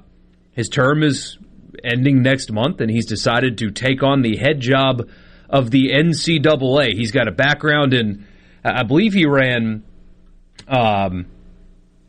he was the Secretary of Health and Human Services there. He also ran a big healthcare nonprofit, has an MBA, Harvard graduate, but again, two-time governor of Massachusetts, who is adored despite the political climate right now. He's an adored Republican in a Democrat state. If you can imagine just how good of a job he's done to be loved like that, if you will. Now running the NCAA. Very interesting decision on their part. You go from being beloved to behated. I think that's the word. You go from, man, this guy can't do any wrong, to this guy doesn't do anything right. You go from maybe the most inept group of people in the world, politicians, to maybe the most inept group of people in the world, the NCAA. I feel like it's a win-win for everybody involved. Congratulations, sir. You screwed up your life. He'll be the next president of FIFA at this rate. But seriously, it does indicate that maybe, just maybe, the NCAA realizes how bad they stepped in it. And somebody from this arena might help them maybe calm some stuff down. When people talk about this, I read a couple columns about this. This move was necessary as Congress needs to act to save college sports. It's like, even a guy like Charlie Baker should understand that if you take things to Congress, there are people like Cory Booker there. You know? It's hard to say that this is a home run for the organization because he's got ties to, or he understands the political landscape, and he can get the people in Washington to do stuff when the people in Washington intentionally don't want to do stuff. I don't understand that praise, but at least it's an outside-the-box measure. It's somebody that has governed over more than just a university. doesn't have the education background. He's not going to look at this based on reading about him from an academia perspective because, as you guys know, college sports is about the money. It's not about the academics. Major college sports anyway. So it's true. At least they're trying to do something different. But if this means that they are going to continue to rely on Congress to do their jobs for him, he's an impressive guy. I don't like that idea, though. Yeah, I don't know. I never know what path the NCAA is going down. I never know. I always feel like they swerve when they should, they should swoop and make whatever kind of, references you want to that. I get what they're doing. At the same time, I don't know that they'll be able to put it into practice. I don't know that they'll even try. They'll just continue to be hypocrites and make billions of dollars, which is what I would do in their situation. So I don't feel bad about it. If I could be in their situation where I could be a total hypocrite every day and still make billions of dollars, I would absolutely do it. And I would be more public about it, to be totally honest with you. I would flaunt it in your face. Be like, yeah, we are just terrible people, but man, does the money roll in. I sleep on a mattress full of hundreds. Speaking of the money rolling in, so 2024, everybody out there listening, if you think college football has changed a lot, you're right, it has. It has certainly changed a lot. 2024 is the year that is going to change everything. So we got the news that Texas and Oklahoma are exhausting all resources to join the SEC in 2024. We already know the college football playoff is going to expand, you guessed it, in 2024, which, by the way, means that the conference schedules in the SEC are going to change in 2024. You're going to have 3 permanent opponents and 6 rotating opponents, no more divisions starting in 2024. And now we've got another one. The Big Ten officially adding USC and UCLA in 2024. There was a Board of Regents meeting, which I imagine was thrilling.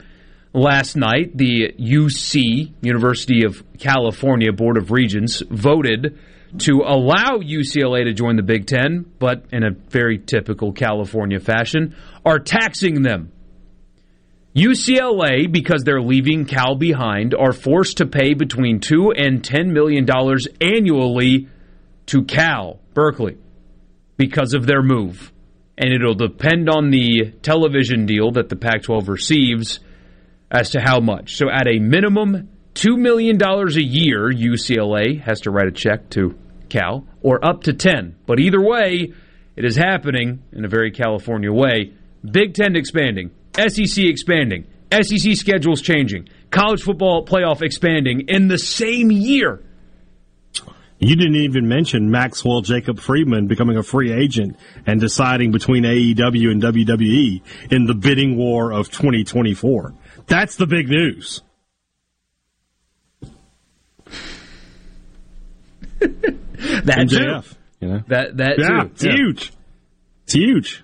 I'm glad you recognize that. Yes, thank you. So hopefully a lot of this kind of stuff dies down. But yeah, the year of change is not 2022. The year of change is 2024. That's when everything you know about how college football works from a typical, this is who you play, this is when you play, and this is what you're playing for, gets turned upside down just a year and a half from now. Can't wait. I mean, I'll enjoy college football all the time, no matter what. But I'm excited. I'm excited for these changes, and I'm excited for the expanded playoff. I'm excited to see Oklahoma and Texas. I'm excited. Okay, I'm going to be kind of totally honest. I'm really excited to see an SEC football schedule that doesn't say Mississippi State versus Alabama. Yeah, Greg, if you're listening, I've really never asked you for much, and the things I have asked you for, you've never given me, Greg. But if I could get in year 1 of the conference expansion, just the first year, no Alabama for Mississippi State. Is that too much to ask? Let Alabama play anybody else. State can play Oklahoma and Texas. They can play Georgia. I don't care. Just not Alabama the first year. Please. Please. I'm not asking that much from you. No, and I hope that they actually take that into account. You know, build the schedule, hopefully. I don't know how you do it, but that's why they have algorithms. With teams that you haven't played recently in your rotating six. Isn't it crazy how things have changed, though, where seeing Oklahoma right now on your schedule compared to Alabama, Georgia, LSU, Tennessee is a relief? Could you imagine 2 years ago saying, when Oklahoma shows up on state schedule, whew, not bad. Yeah. Much rather play Oklahoma than Alabama or Georgia. Much rather go to Norman than go to Athens or Tuscaloosa. Absolutely. Absolutely. I'm trying to think. So 2024, State is got Alabama at home. Oh, no, they're going to be like, you got to go back to the road. You got to play. You got to balance that out. You can't have the last home game. God, I can already feel it. They would do something like that, wouldn't they? State's, I'm almost willing to guarantee. So State's pod, or call it what you will, their three opponents are Ole Miss, let's say LSU and Kentucky, right? So I need 6 more. State first year, Georgia, Alabama, Florida, Tennessee, Oklahoma, and LSU. There it is. Yeah. That's how it's going to go. I can already feel it. 601-879-4395 is the text line. If you want to be a part of the conversation, you got a few more minutes to do just that. We've got one more college football news item involving Drew Brees. He's getting bored, I think, is really the answer to this story. We'll tell you what that is when we come back and read some of your messages on the text line. Don't go anywhere. Santa Claus, Santa Claus, Santa Claus. Hey, Santa Claus. Hey, Santa Claus. Hey, Santa Claus, Santa Claus, Santa Claus. Hey, Santa Claus. Hey, Santa Claus.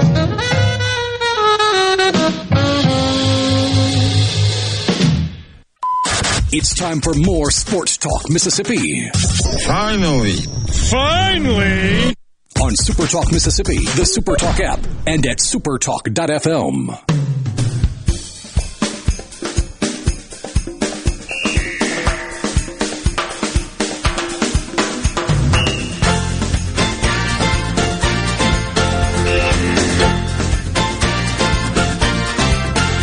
Michael Borky and Brian Haydad with you. People are having fun on the text line with the idea of Mississippi State's schedule in 24 when it changes. Matthew says now they're going to get Alabama, Georgia, and LSU for sure, since you asked. Probably so. We get another message. What was it? Debbie in Ocean Springs that said, "Hey, Dad, you said LSU twice." To which I replied, they probably will get them, and both games will be in Baton Rouge. Yeah, no doubt. Drew Brees is bored, I think. He is bored or something. He misses football or whatever you want to call this. The former NFL quarterback, as the story puts. You got to do that in journalism. You got to assume your audience doesn't know who you're talking about. But yes, that Drew Brees has been hired as the interim assistant coach at Purdue, and he's going to coach quarterbacks through the bowl game. Drew Brees, for a few weeks anyway, will be helping Purdue during the coaching transition. He will assist the team in bowl prep. They are playing in the Citrus Bowl, so 3 weeks away. Wait, no, 2 weeks away. 2 weeks in a couple of days. Yeah. And he can also recruit because a lot of Purdue staff left with Jeff Brom, obviously. So even though he's not a permanent member, 10 guys can hit the road recruiting. Drew Brees is going to be heading to some living rooms around Indiana and beyond, recruiting for Purdue. I wonder if this is him feeling it out. Yeah, it feels like it, right? It feels like a no-risk trial. If you don't like it, your money back. And if he likes it, he could get back in. I mean, it's obvious he wants to do something, and it looks like commentary didn't work for him for whatever reason. He was not good at it. For whatever reason. Which is really surprising. Well, yeah. He was boring. He was boring. But that's what's surprising, though. Is like, Brees always struck me as a guy who like, he could be a little sneaky funny. And you knew he knew the game, right?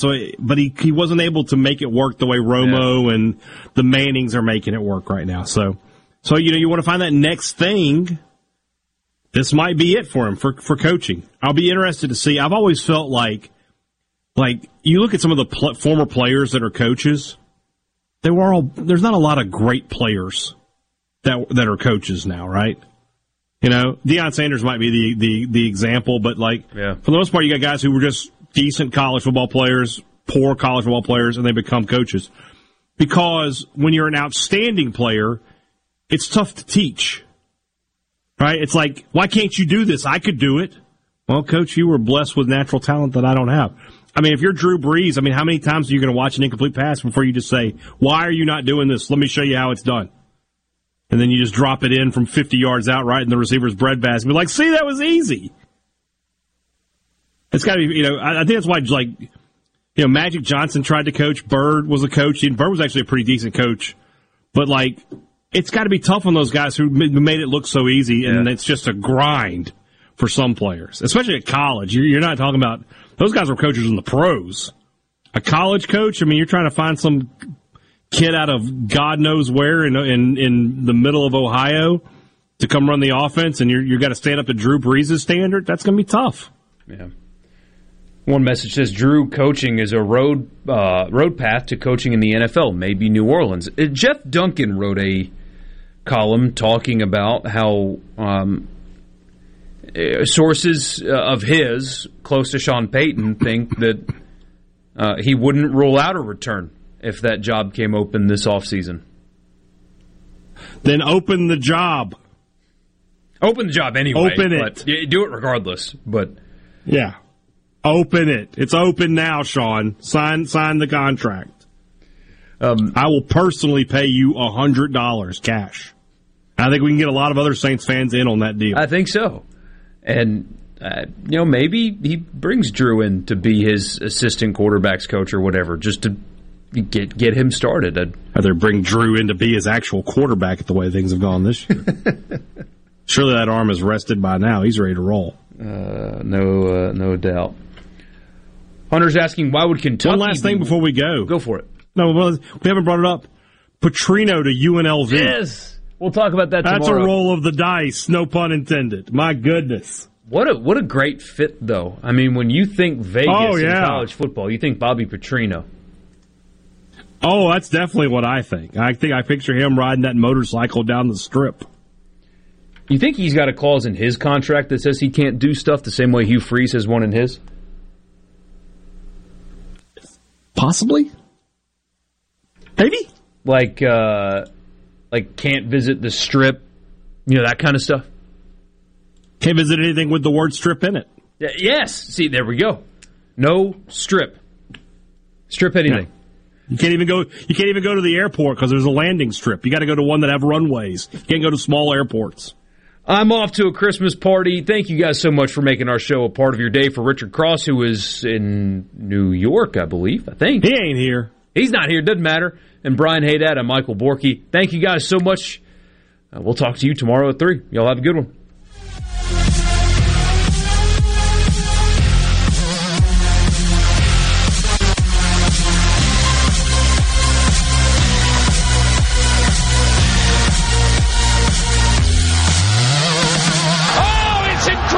Running a business is tough. If you're struggling with HR, benefits, and payroll, you're not alone. Many businesses just don't have the resources to keep up. That's where MWG Employer Services comes in. We provide a full range of employer services with everything from payroll to benefits to HR services and compliance, and can create a custom plan that fits your needs and budget. We're a Mississippi-based company that can help you focus on what you do best, growing your business. Call MWG Employer Services today at 601-206-7966 or go to MWGEmployerServices.com. A SuperTalk Mississippi media production.